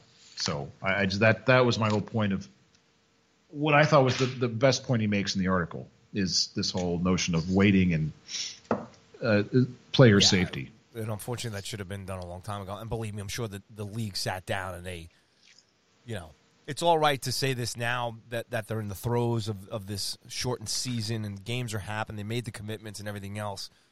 And they already put the plan in place to reschedule games. So this was their, they had a plan here and they're working their plan. It's unfortunate that it's happening. I think if it goes beyond, I don't know, what is it, 5-6 teams right now? I mean, if it really can't be contained or controlled. But it's funny, we're talking in New York here about letting fans in here at the end of the month, 2,000 into the Garden, Barclays, and the Coliseum here. So we're going forward. All the other teams are playing, so it's happening. It's not going to stop. I mean, it's all great points. Again, here's us, Rob. We're all sitting home. Right. And any of us that are working or working through protocols and quarantines and, depending on what kind of business you're in and everything else and kids at school and all different things like that. But these guys, they're all fully committed. Same thing with all these leagues. They made the decision. So the fact that they don't have fans in the stands, to me right now on a larger scale, that's their out right now as far as, okay, so teams out here, teams out there. And the only thing we can hope for is that in the next 2 to 3 weeks, the NHL they made a mistake with Buffalo and New Jersey, and they just have to learn from this and tighten things up. And they did come out the next day or two after that Buffalo fiasco with the Devils and everything out, and they put new protocols in and start doing stuff like that. But all that other stuff that he talks about in the article, and you still have to plow forward. You have to just keep hopefully this thing lines up with the vaccine and testing and everything else, because other than that, you can't really just shut everything down unless it's no. But the season rolled out right as the time that the vaccine distribution was ramping up. So the timing of it, I think, is where his point lies. That if the timing lines up like that, you probably could have just pushed the but at that time season ahead a little bit. It's not as though the season started in November and they had to wait 2 months for the vaccine. They could have. I'm not saying they had to. They could have. It's not out of the realm of possibility. Point is that the NHL season has started. The train is moving down the tracks. The NBA and the NHL are dealing with COVID in a way that is admirable. They're keeping the lights on, especially with hockey. They're getting it done. I saw this and it just made me think for a minute. Maybe it could have been done differently. I'm not going to say everything they've done, all the good work they've done, should be undone in terms of the NHL. It's just an article that made me think that, hey, maybe there was a possibility to do things a little bit differently. I didn't know about the whole ice thing, that apparently it's easier to transmit COVID when you're on the ice. But, the NHL is doing – everyone's going to have a misstep. There's no playbook for how to handle a pandemic. So – again, what the NHL is doing is great. NBA is doing is great. You can make fun of some of the protocols all you want, but they have them. They're enforcing them. They're doing what they can. It's just this article made me think. No, yes, it is. It's an article to make you think. Yeah.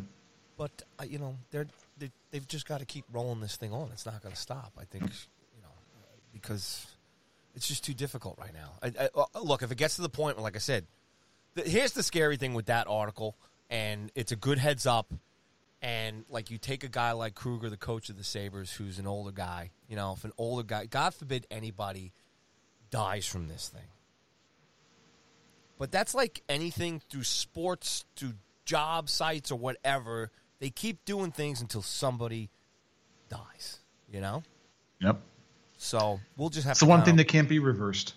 Yeah, exactly. So we'll have to see what happens. Other quick news on the ice real quick is obviously Ronnie Hextall and Brian Burke getting hired in Pittsburgh, taking over Rutherford, who stepped down there a week or two ago. So my quick take on it, that's real weird for Hextall.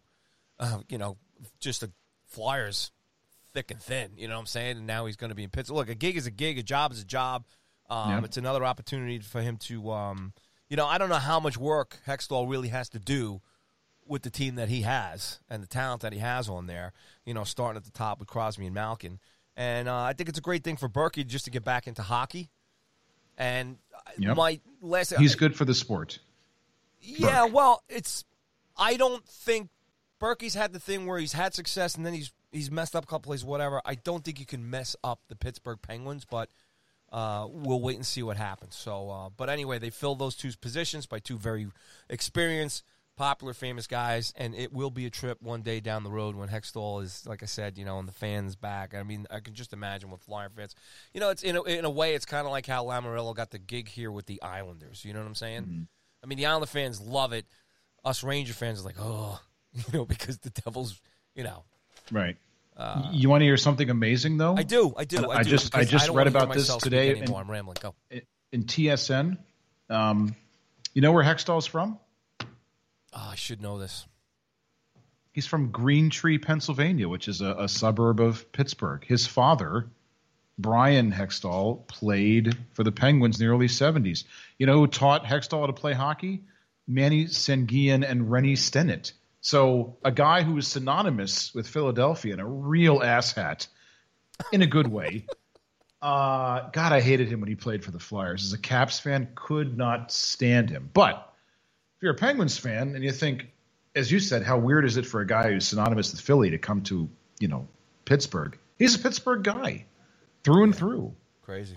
Father played for the team, taught how to play hockey by a couple of Pittsburgh legends. So, yeah, I didn't know that either. It's almost more weird that he went to Philadelphia than he is coming back to Pittsburgh. So it's going to be interesting. Look, they replaced one GM with two hockey lifers, especially Burke.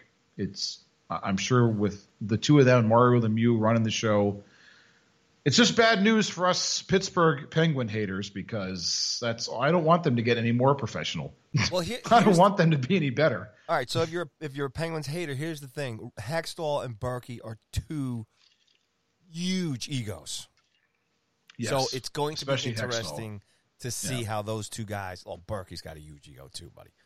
So that'll be interesting. But my prediction in 2 years, one of them will be gone. Yes. One of those two will be gone from I'm the with team. you on that. Yes. And I was going to say something, and I confess. Oh yes. As non-Pittsburgh Penguin fans, ain't no problem. Good luck. Good luck. That's true. But now, ladies and gentlemen, the reason we're all here tonight, playing this music for the last time until training camps come back in August. Oh no. We're all safe and healthy. There'll always be something. And it's the official Super Sunday Hangover Special about the big National Mediocrity League game this past Sunday. And man, did the Kansas City Chiefs Did they keep to that mediocrity tag that I have given the great NFL and the gridiron? By the way, so nobody out there can see this, but I'm going to show you, Paul, because I'm looking at you right now. You see this that I'm flipping through? Yeah. These are all of my typed up notes, 7 or 8 pages. I sat down with my laptop in front of the game and just took stream of consciousness. Well, go. For the whole game. We've got 2 hours. I'm not gonna, No, I'm not going to read this all. I'm just saying I did this in preparation for today, and I'll probably talk about about that much of it. I'm holding my fingers really close together. All right, well, I'm going to sit back, munch on some peanut butter chips here, and listen to you go, buddy. No, well, first of all, I was wrong. What? I was loud wrong when I said the Chiefs were going to win. Oh, I know you were. And I was a kind man this week because it's Valentine's Day this Sunday. I didn't destroy you with edits. But what did I tell you? It's now Wednesday. The game was Sunday. So you all have heard so many wrap-ups of the game. But it all came down to what I said. The Bucs defense didn't try to do the thing where you cover Travis Kelce and Tyreek Hill and hope for the best, fingers crossed. They let Travis Kelce run wild. He had 10 catches, 133 yards, and they put a blanket over Tyreek Hill. And that defensive line, which I think could easily have been MVP, they made Mahomes' life miserable. And hey, I guess at some point I'm going to learn my lesson. Never bet against 143-year-old Tom Brady. The game went, the first half belonged to Brady, 3 touchdowns. They go up, big in the first half. And then in the second half, it was all running. It was all clock management. It was just keep the ball, sustain drives, keep the best defense you have against Kansas City is to not let them have the ball. And that's what they did. Again, Brady gets them to a 21-6 lead. Second half, defense, running. The Chiefs are done. Mahomes is harassed.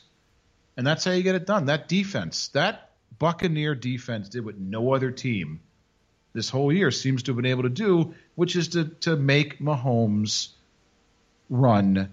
And, he makes those plays a couple times where he runs, 25 yards around in the backfield and then throws a miracle pass. They made him run all night. They said, you're not going to stand back here. You're not going to get a chance to set your feet. We're going to make you run and use clock. And the more you run, the more we're going to cover your receivers. The most amazing statistic I heard from this game is even though he had 33 or 34 yards rushing, he had somebody who has a lot more time on their hands than me added up all the yards that he ran around during the game when he was pressured a record 29 times in the Super Bowl. He ran for almost 500 yards behind the line of scrimmage. 500. For those of you that play Tecmo Bowl, that's crazy, or have seen all the great Bo Jackson runs on Tecmo Bowl where he just runs around, in the backfield for what seems like an hour and then runs forward. That's what Mahomes was like, except he didn't win. He threw some tremendous passes that ended up being incomplete as he was being thrown to the ground. But that was the secret. That was the secret sauce. They said, we're not going to let your weapons beat us. We're going to pick one weapon to have a field day, and we'll take away everything else you have. And in the end, it was just don't bet against Brady. Todd Bowles, the defensive coordinator, earned himself another job. Byron Leftwich, the offensive coordinator, earned himself a chance to be a head coach. It was, from the top down. The Bucs did everything right, and the Chiefs, I don't want to say they did everything wrong, but, it was a game that did not turn out the way people thought it was. It wasn't this high-scoring shootout between two powerful offenses. It was a team that's extremely well coached against another team that maybe got a little arrogant. Maybe thought we're the Chiefs, we're on the rise, we can't be beaten. And bam, they got slapped in the mouth. So that's the game recap. So now I ask you this, Mr. Cuthbert. So much other stuff. Do you want to talk about the commercials? Do you want to talk about the ratings? Do you want to talk about the refs, the coaches, the coverage? Before we go there real quick, I'll just throw a couple, 3 or 4, 5, 6 cents at this.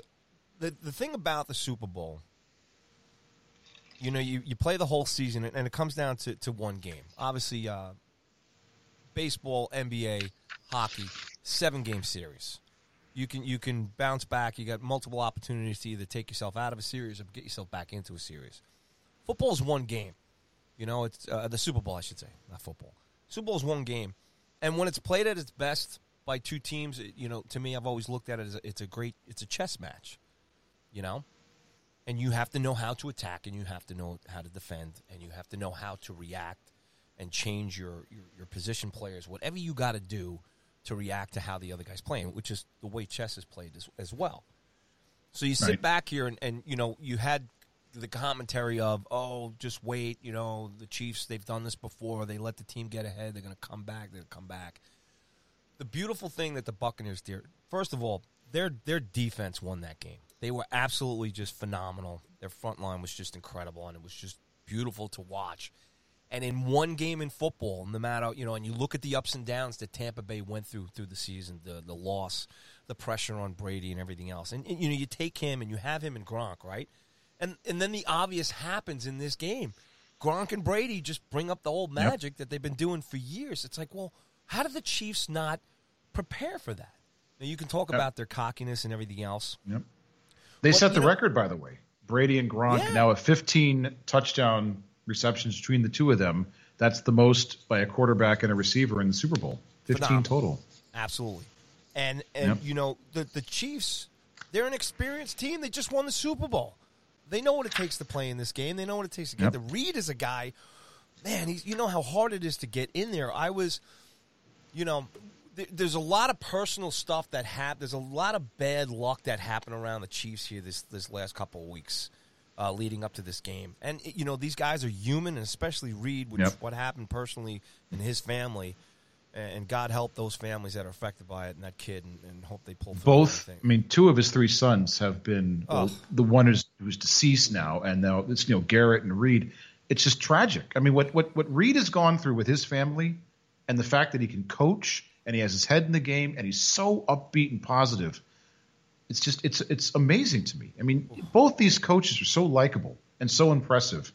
But what Andy Reid has gone through, and he still manages to perform and be a professional and be so upbeat. I can't even fathom how much inner strength it takes to do that. Well, there's a lot of years. There's a history there of him as an individual. You know, you were an individual amongst your family and your friends, and you have your own success, and then you work very hard, and you work through troubled times and stuff.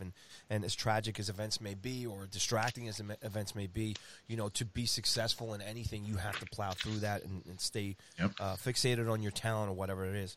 But anyway, it's one game. You know, credit to Arian there and the whole coaching staff, which is a phenomenal coaching staff, a diverse coaching staff. And they got behind Brady there and Gronk, and they used every asset on their team to smother the Chiefs. They didn't take bad penalties. They just played smart, good football. They deserve the win. They deserve the game. They deserve all the accolades and all the success that come from it.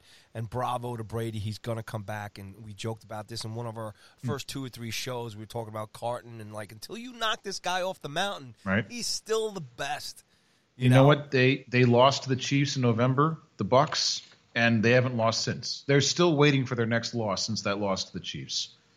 You know, it's this is what he does. The difference between this year's Tampa Bay team and last year's, they dumped Jameis Winston, brought in Tom Brady. They went through, and remember what I said, it takes a while for a team to gel. Usually you have an off-season, training camp, mini camp, etc. They didn't have any this time.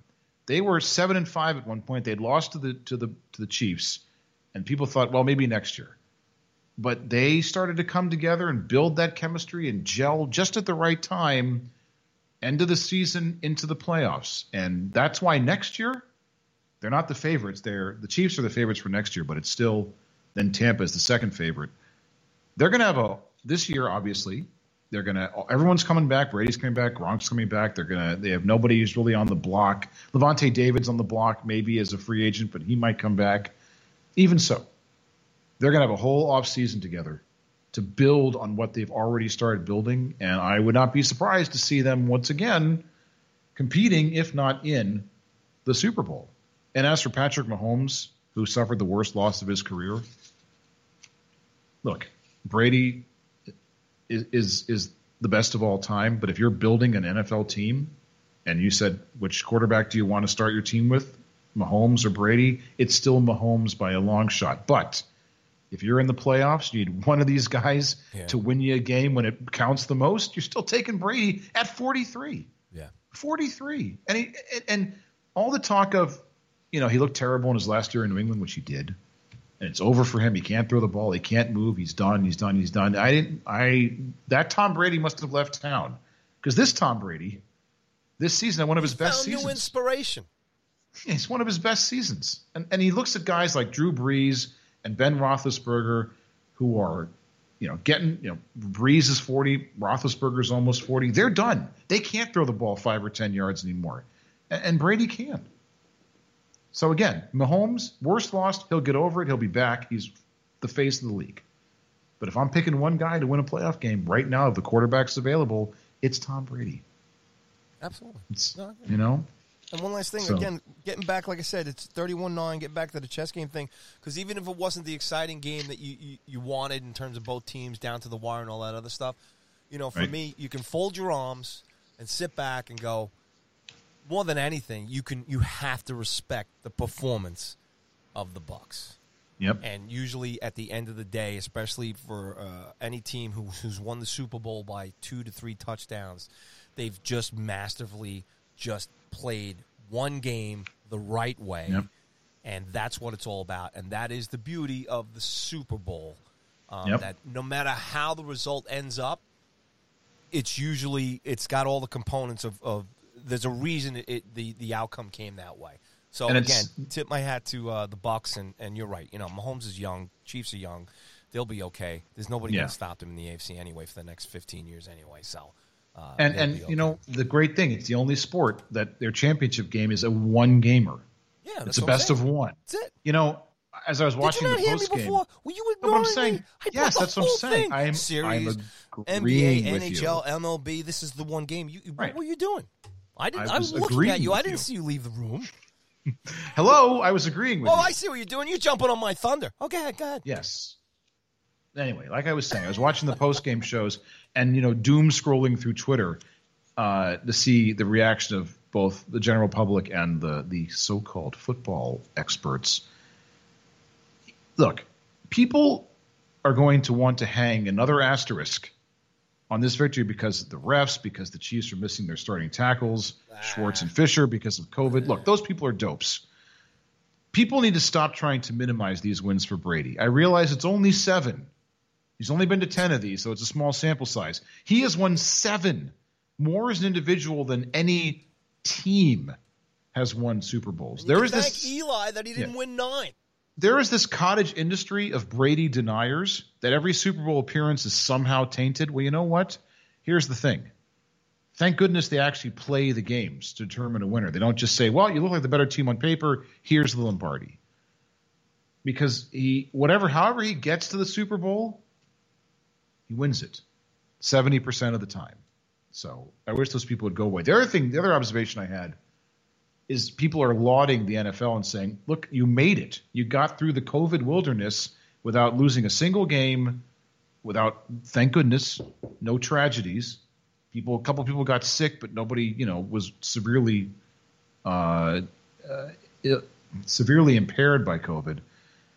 But I'm curious, though, because you know me, I'm a skeptic and a cynic. Yes. Every sport, MLB, NBA, NHL, struggled and still struggles with player outbreaks, postponing or canceling games. Yet the NFL, with more close contact than any other sport, with the biggest traveling party, 53 players, a bunch of coaches, everybody else, than any sport, had very few COVID cases. So either the NFL does the best job of preparing for COVID and guarding against transmission, or someone's not being forthcoming with the results. I fear there is little transparency here, that someone's thumb is on the scale, because the fact that they made it all the way through with nothing, no outbreaks, no derailments, no nothing. I mean, yes, they had some postponements. They had to move games around the board.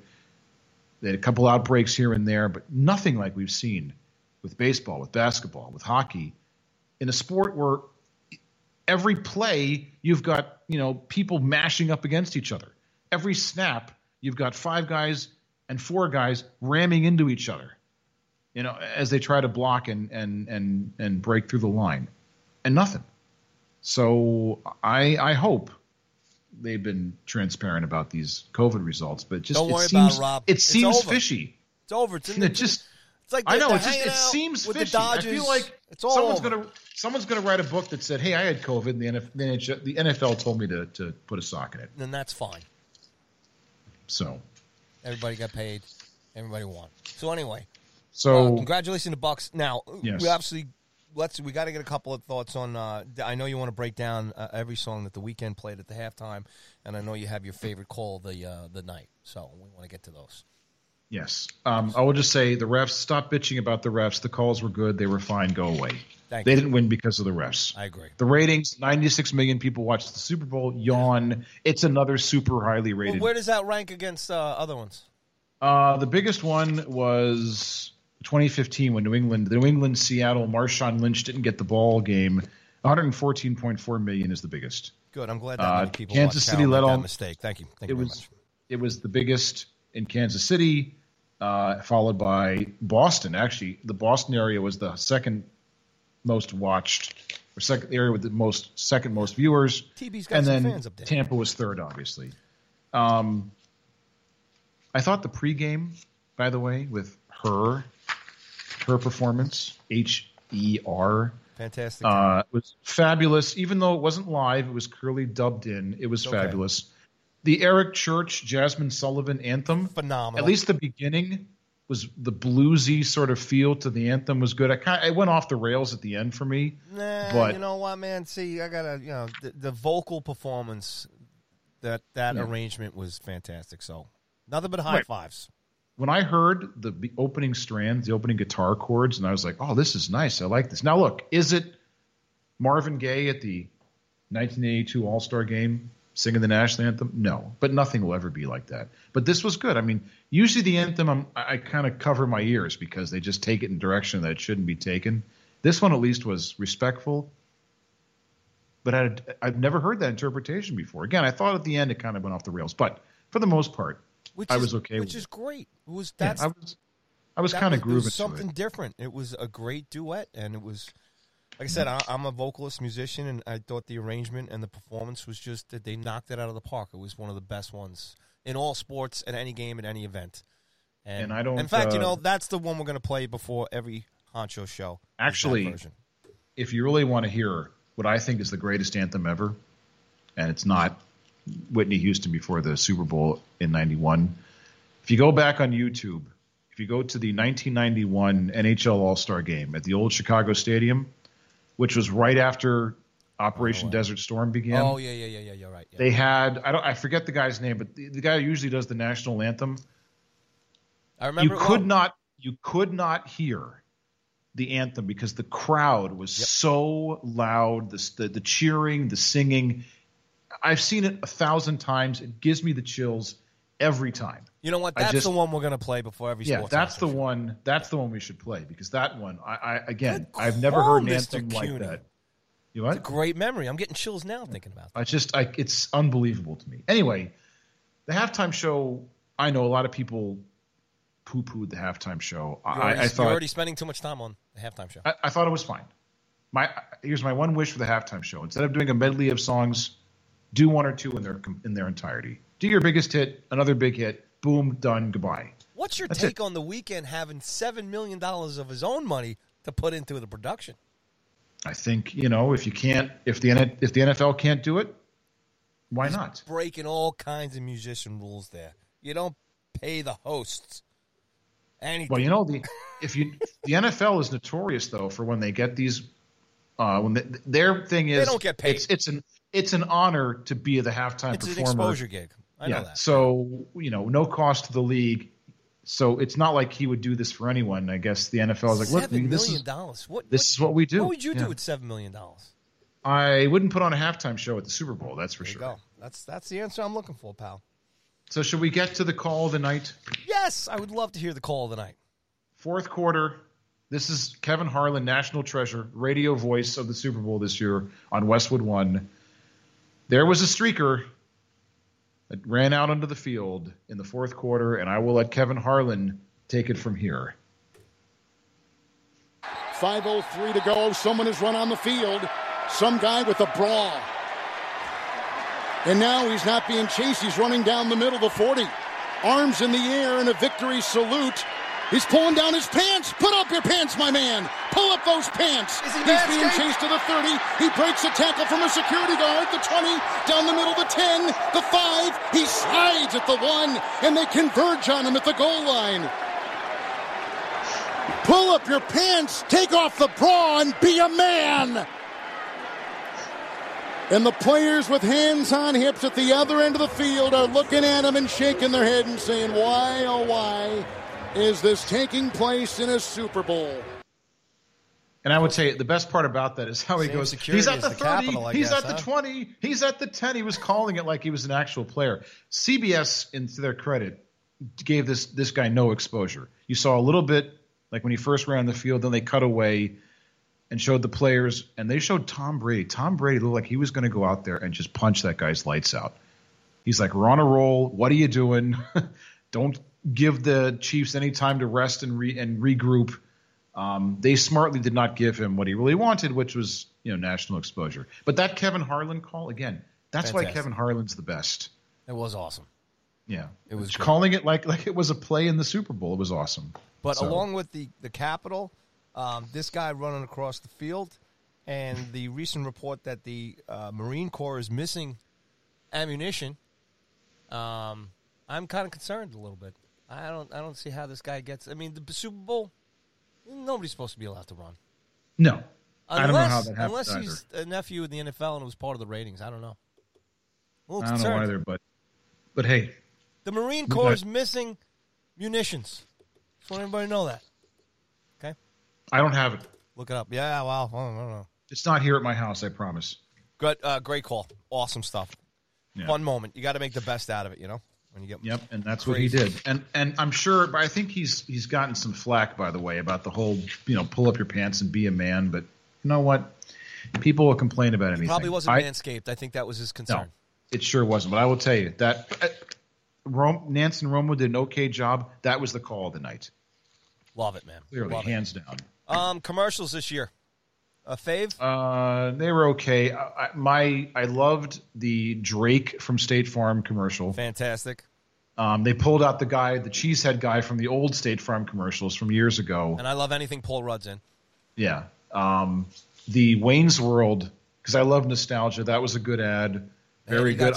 He got some face work done there. He sure did. Boy, they're old. Oh, my Lord. I liked the 3D Doritos ad with Matthew McConaughey only because it was not him doing one of these pretentious, obnoxious, look at me Buick ads. I liked the ad. Not Buick. It was him trying to be funny. Is it Buick? I think it's Buick. It's Lincoln. It's primarily Lincoln. Lincoln.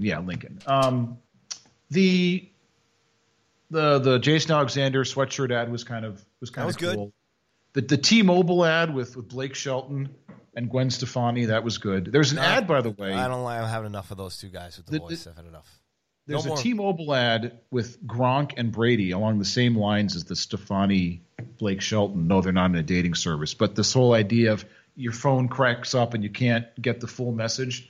Apparently the NFL would not let T-Mobile run that ad for reasons that are still unknown to me. But you should look it up when you have a chance. Tom Brady, Gronkowski, T-Mobile Super Bowl ad. It's very funny. I wish they had run it. The Will Ferrell ad was okay. Anything Will Ferrell I like. I liked the end of it where he gets out of the car, right? And he says, actually, what does he goes, he says he thinks that it's Norway and it's really Sweden. Yes. That part was okay. Otherwise, look, there were a lot of misses. Will Ferrell is on this planet to make us smile. Okay? So, at that time, those Kansas City Chiefs fans that were feeling down, for just a few minutes there, they got a chance to smile because Will Ferrell's on the screen. The Budweiser legends, that was fantastic. They were fantastic. Dr. Galakowicz and Dr. Galliweekins. Yes, the Bud Light Knight. The guy, the I Love You Man. They got all the characters from years of Bud Light ads. And the Bud Light voice guy, he was awesome. Yeah, it was great. He goes, this is all I do is sing. Yeah. And then at the end, he was singing in the convenience store. It was fantastic. Brilliant. The Alexa ad with Michael B. Jordan made me very uncomfortable. With her in the tub with Michael B. Jordan. It was all very awkward. The oat milk commercial, which was intentionally bad. Yeah, try some of that. Mission accomplished. The Celebrity Doubles, I don't know what that was for with Don Cheadle. That was a pretty good ad, and the guy doing the Christopher Walken impersonation. Yes, so excellent. There were some good ones. There were a lot of bad ones. The ones that were so treacly and reminding us of. It was a grand night of entertainment all around. Yeah. You got a good game, good storylines, and you got some good commercials during some tough times here. And 96 million people watched it, along with me and you. And everybody else. We were all together one night, united. Isn't that great? We were. Good stuff. That was fantastic. Fantastic. So until next year, you okay? Yeah, I'll be okay. Listen, there's going to be NFL stories, not to worry. Don't you worry about a thing, my friend. We'll see. But right now, it's time for the Dope of the Week. Dope of the Week. That's awesome, dude. Yes, that's right. And I just lost. Hold on, folks. I got this. Sorry. Dope of the, I was going to have my Dope of the Week moment there. Sorry. I was totally unprepared. Sorry. Let's try that again. Hey, everybody. 18 shows in, and you're unprepared Sorry. for the Dope of the Week. I chucked a vital Mr. part of the Blundell, Dope I of the hope Week. you're not listening. I chucked a vital part of the Dope of the Week presentation over my shoulder. But we're back now. Okay. Hey, everyone. The Gags Gang and I spend countless hours each week in the basement of the Go Sports Media Complex to come up with each week's winner. And you can, for absolutely no reward save for our undying respect and gratitude, help pilot the show by nominating your own Dope of the Week. Pleased to be using the hashtag DOTW on Twitter, at Cuthbert Live, at Bitter and Rage, at Sports Honchos, at Go Sports Media. And who will be carrying the mythical Sports Honchos Dope of the Week cup around the ice rink of shame this week? Well, before we get to today's winner, we do have an honorable mention for the first time in our short but illustrious history. An honorable mention to the Washington Post headline writer for the absolute hatchet job on former Wolfskins coach Marty Schottenheimer, who passed away on Tuesday from complications due to Alzheimer's. He was 77, and the headline reads as follows. This is from my own hometown Washington Post. Marty Schottenheimer, NFL coach whose teams wilted in the postseason, dies at 77. That's just wrong. So of all the things they could have said about Coach Schottenheimer, anything would have been better than that. If I had a subscription to Weipo, I would cancel it, but I don't. I think they changed it for their online version after all the complaints. Love Marty. But that's the honorable mention. I just could not go without mentioning that. Right on, brother. I'm with you. This week's winner, in keeping with the Super Bowl theme, Michael Donaldson, NFL reporter. Why so little detail on his job? More on that in a moment. Way to go, Michael!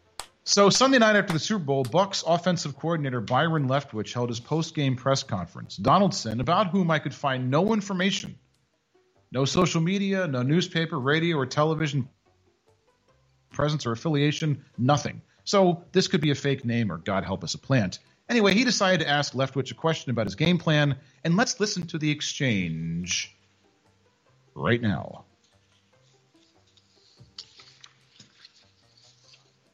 Shut Mahomes down, shut that high-powered offensive down. What was your guys' number one goal going into that game? To shut Pat Mahomes down?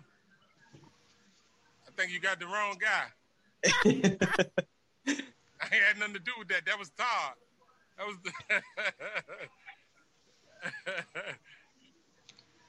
So good question, Donaldson. Wouldn't it have been great if he said, hey, what a dope. Yeah. You're going to be the dope of the week. One small problem. Leftwich is the offensive coordinator. He is not Todd Bowles, who is the defensive coordinator. The question was for Bowles. Now, normally we could shrug off this mistake if Donaldson was talking to Leftwich on the phone or if Donaldson was blind. Unfortunately for Donaldson, he was not talking on the phone, and he is not blind. He was asking questions on Zoom or some other Zoom-type platform. He could see to whom he was speaking. Look, this is not a I forgot to unmute myself or I was pleasuring myself and forgot to turn my camera off kind of mistake. This was in a class by itself. What makes this situation so deliciously awkward is that both Leftwich and Bowles are black, which naturally had many pundits and mouth-breathing knuckle-draggers on social media to heed the siren call of racism. Now, I am not here to point the manicured finger of cancellation at one Michael Donaldson, but I do think it is not too much to ask to know the difference between two men who have different names and look nothing alike before you ask your question, especially when you are on the biggest fucking stage on the planet. I mean, for heaven's sake, Leftwich and Bowles look less alike than DeVito and Schwarzenegger from Twins. Donaldson is probably the same guy who thinks every black actor in every movie he has seen is Samuel L. Jackson. Now, all credit to Leftwich, who handled the situation beautifully and tried to diffuse the uncomfortable energy with laughter. He did not call out Donaldson, nor did he give in to the impulse to make the joke we were all expecting. If there is a bright side here for Donaldson, it is this. He can always restrict future questions for the Bucs coaching staff to just head coach Bruce Arians. After all, Arians is the only white coach on that staff. It'll be less confusing for him.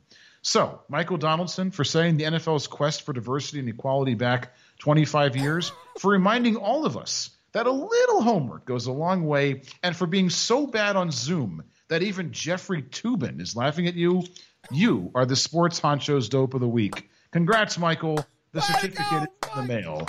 Way to go, buddy. If that is your real name. If that is your real name. That's true, man. What a spectacle. As again, it's only the biggest stage in the world. You'd think he'd get it right. You know, these guys, I don't know. I don't get it. Nope. How do you get that gig? How do you get credentials? That's what I want to know. I feel like it's going to come out that it was a Barstool plant or something. Yeah. Barstool, they've got standards, even though they don't have standards. Yeah. But I know how hard it is to get credentials. Okay, and it is. And I just don't get it. So ultimately, Rob, who do you think's to blame at the end of the day for the screw up? Yeah, I think it's the reporter person who hired him, or the NFL for giving them credentials. Oh, well, I don't think since I know nothing about this guy, he may very well be a credentialed, respectable, NFL reporter. And if he isn't, he obviously did something to swing one by the gatekeepers of the NFL. So I don't know who to blame. I blame him because you have to know who Todd Bowles and who Byron. First of all, those guys, their faces have been all over the news the last 2 weeks because people were saying between those two and Eric Bieniemy, look out for these assistant coaches. Let's see how they do in the Super Bowl. Hopefully this means this is a springboard to head coaching jobs, for Bowles, another chance in the NFL. It's hard to confuse them. Was he a stand-in? Was this the guy who, maybe is an assistant and they handed him a clipboard at the last second? I got to go run to the bathroom. I need you to ask these guys a couple questions. Possibly, but you think this Michael Donaldson? I know. We're trying to make excuses for this guy. I just think he's a dope. Maybe he had too much to drink during the game. Maybe he had too much oat milk during the game and he was queasy. Who knows? I want to try that shit. I want to try that oat milk shit, man. Ugh. I like milk a little too much. Yucko. Well, congratulations to Mike. Last thing we just want to say before we say goodbye is just because we're in the industry here a little bit, and here we are trying to make our way, and the Bell Media layoffs up north there with our friends where Dean Blundell and all those guys hang out with, there was huge layoffs yesterday. And they just kind of fired everybody while they were on air, which is kind of possible, which could happen to us at Sports Media, Go Sports Media Company here too. We just, the plug could be pulled at any time, but it's usually not done that way. But in the end, there, we just it's a tough story, and unfortunately, terrestrial radio and just media itself, whether it's we all know guys now that have lost jobs writing. It's so hard to keep work here, and you just feel bad for all those guys up there. So we just wanted to recognize those guys and gals who all got fired, and all from hosts to technicians to producers, marketers, everybody in the industry up there just got crushed and laid off by Bell. Yep. And it's unfortunate to hear. And this is the point now where Paul looks at me and goes, "And you're fired too." No, there'll be a new honcho next week. I like doing this. I like doing this with you, Rob. The Paul and Paul show. Buddy, we are on the Dean Blundell Network, buddy. We're hanging out with some of the coolest podcasts in North America. North America? What the hell is North that? America, my favorite country. That's podcasts in North America. That's what North America is. Look, it's late. We've given you an extra, some bonus show tonight. It is a bonus you'll forgive us. You'll forgive us for being a little out there. It's okay. So, look, again, we want to thank Dean Blundell, Chris, the whole crew up there, and this is our first night, and we're excited about it and look forward to it. Go to deanblundell.net, check out all the other podcasts. We're really proud to be part of the family and looking forward to the future as we roll on here. Also, Manscaped, sponsors here. Thank you so very much. And Rob, before we go, I just want to wish you and Grace a very happy and safe Valentine's Day. Thank you, and I wish the same for you and Mrs. Cuthbert, whatever the mystery activity you'll be doing. None of your business.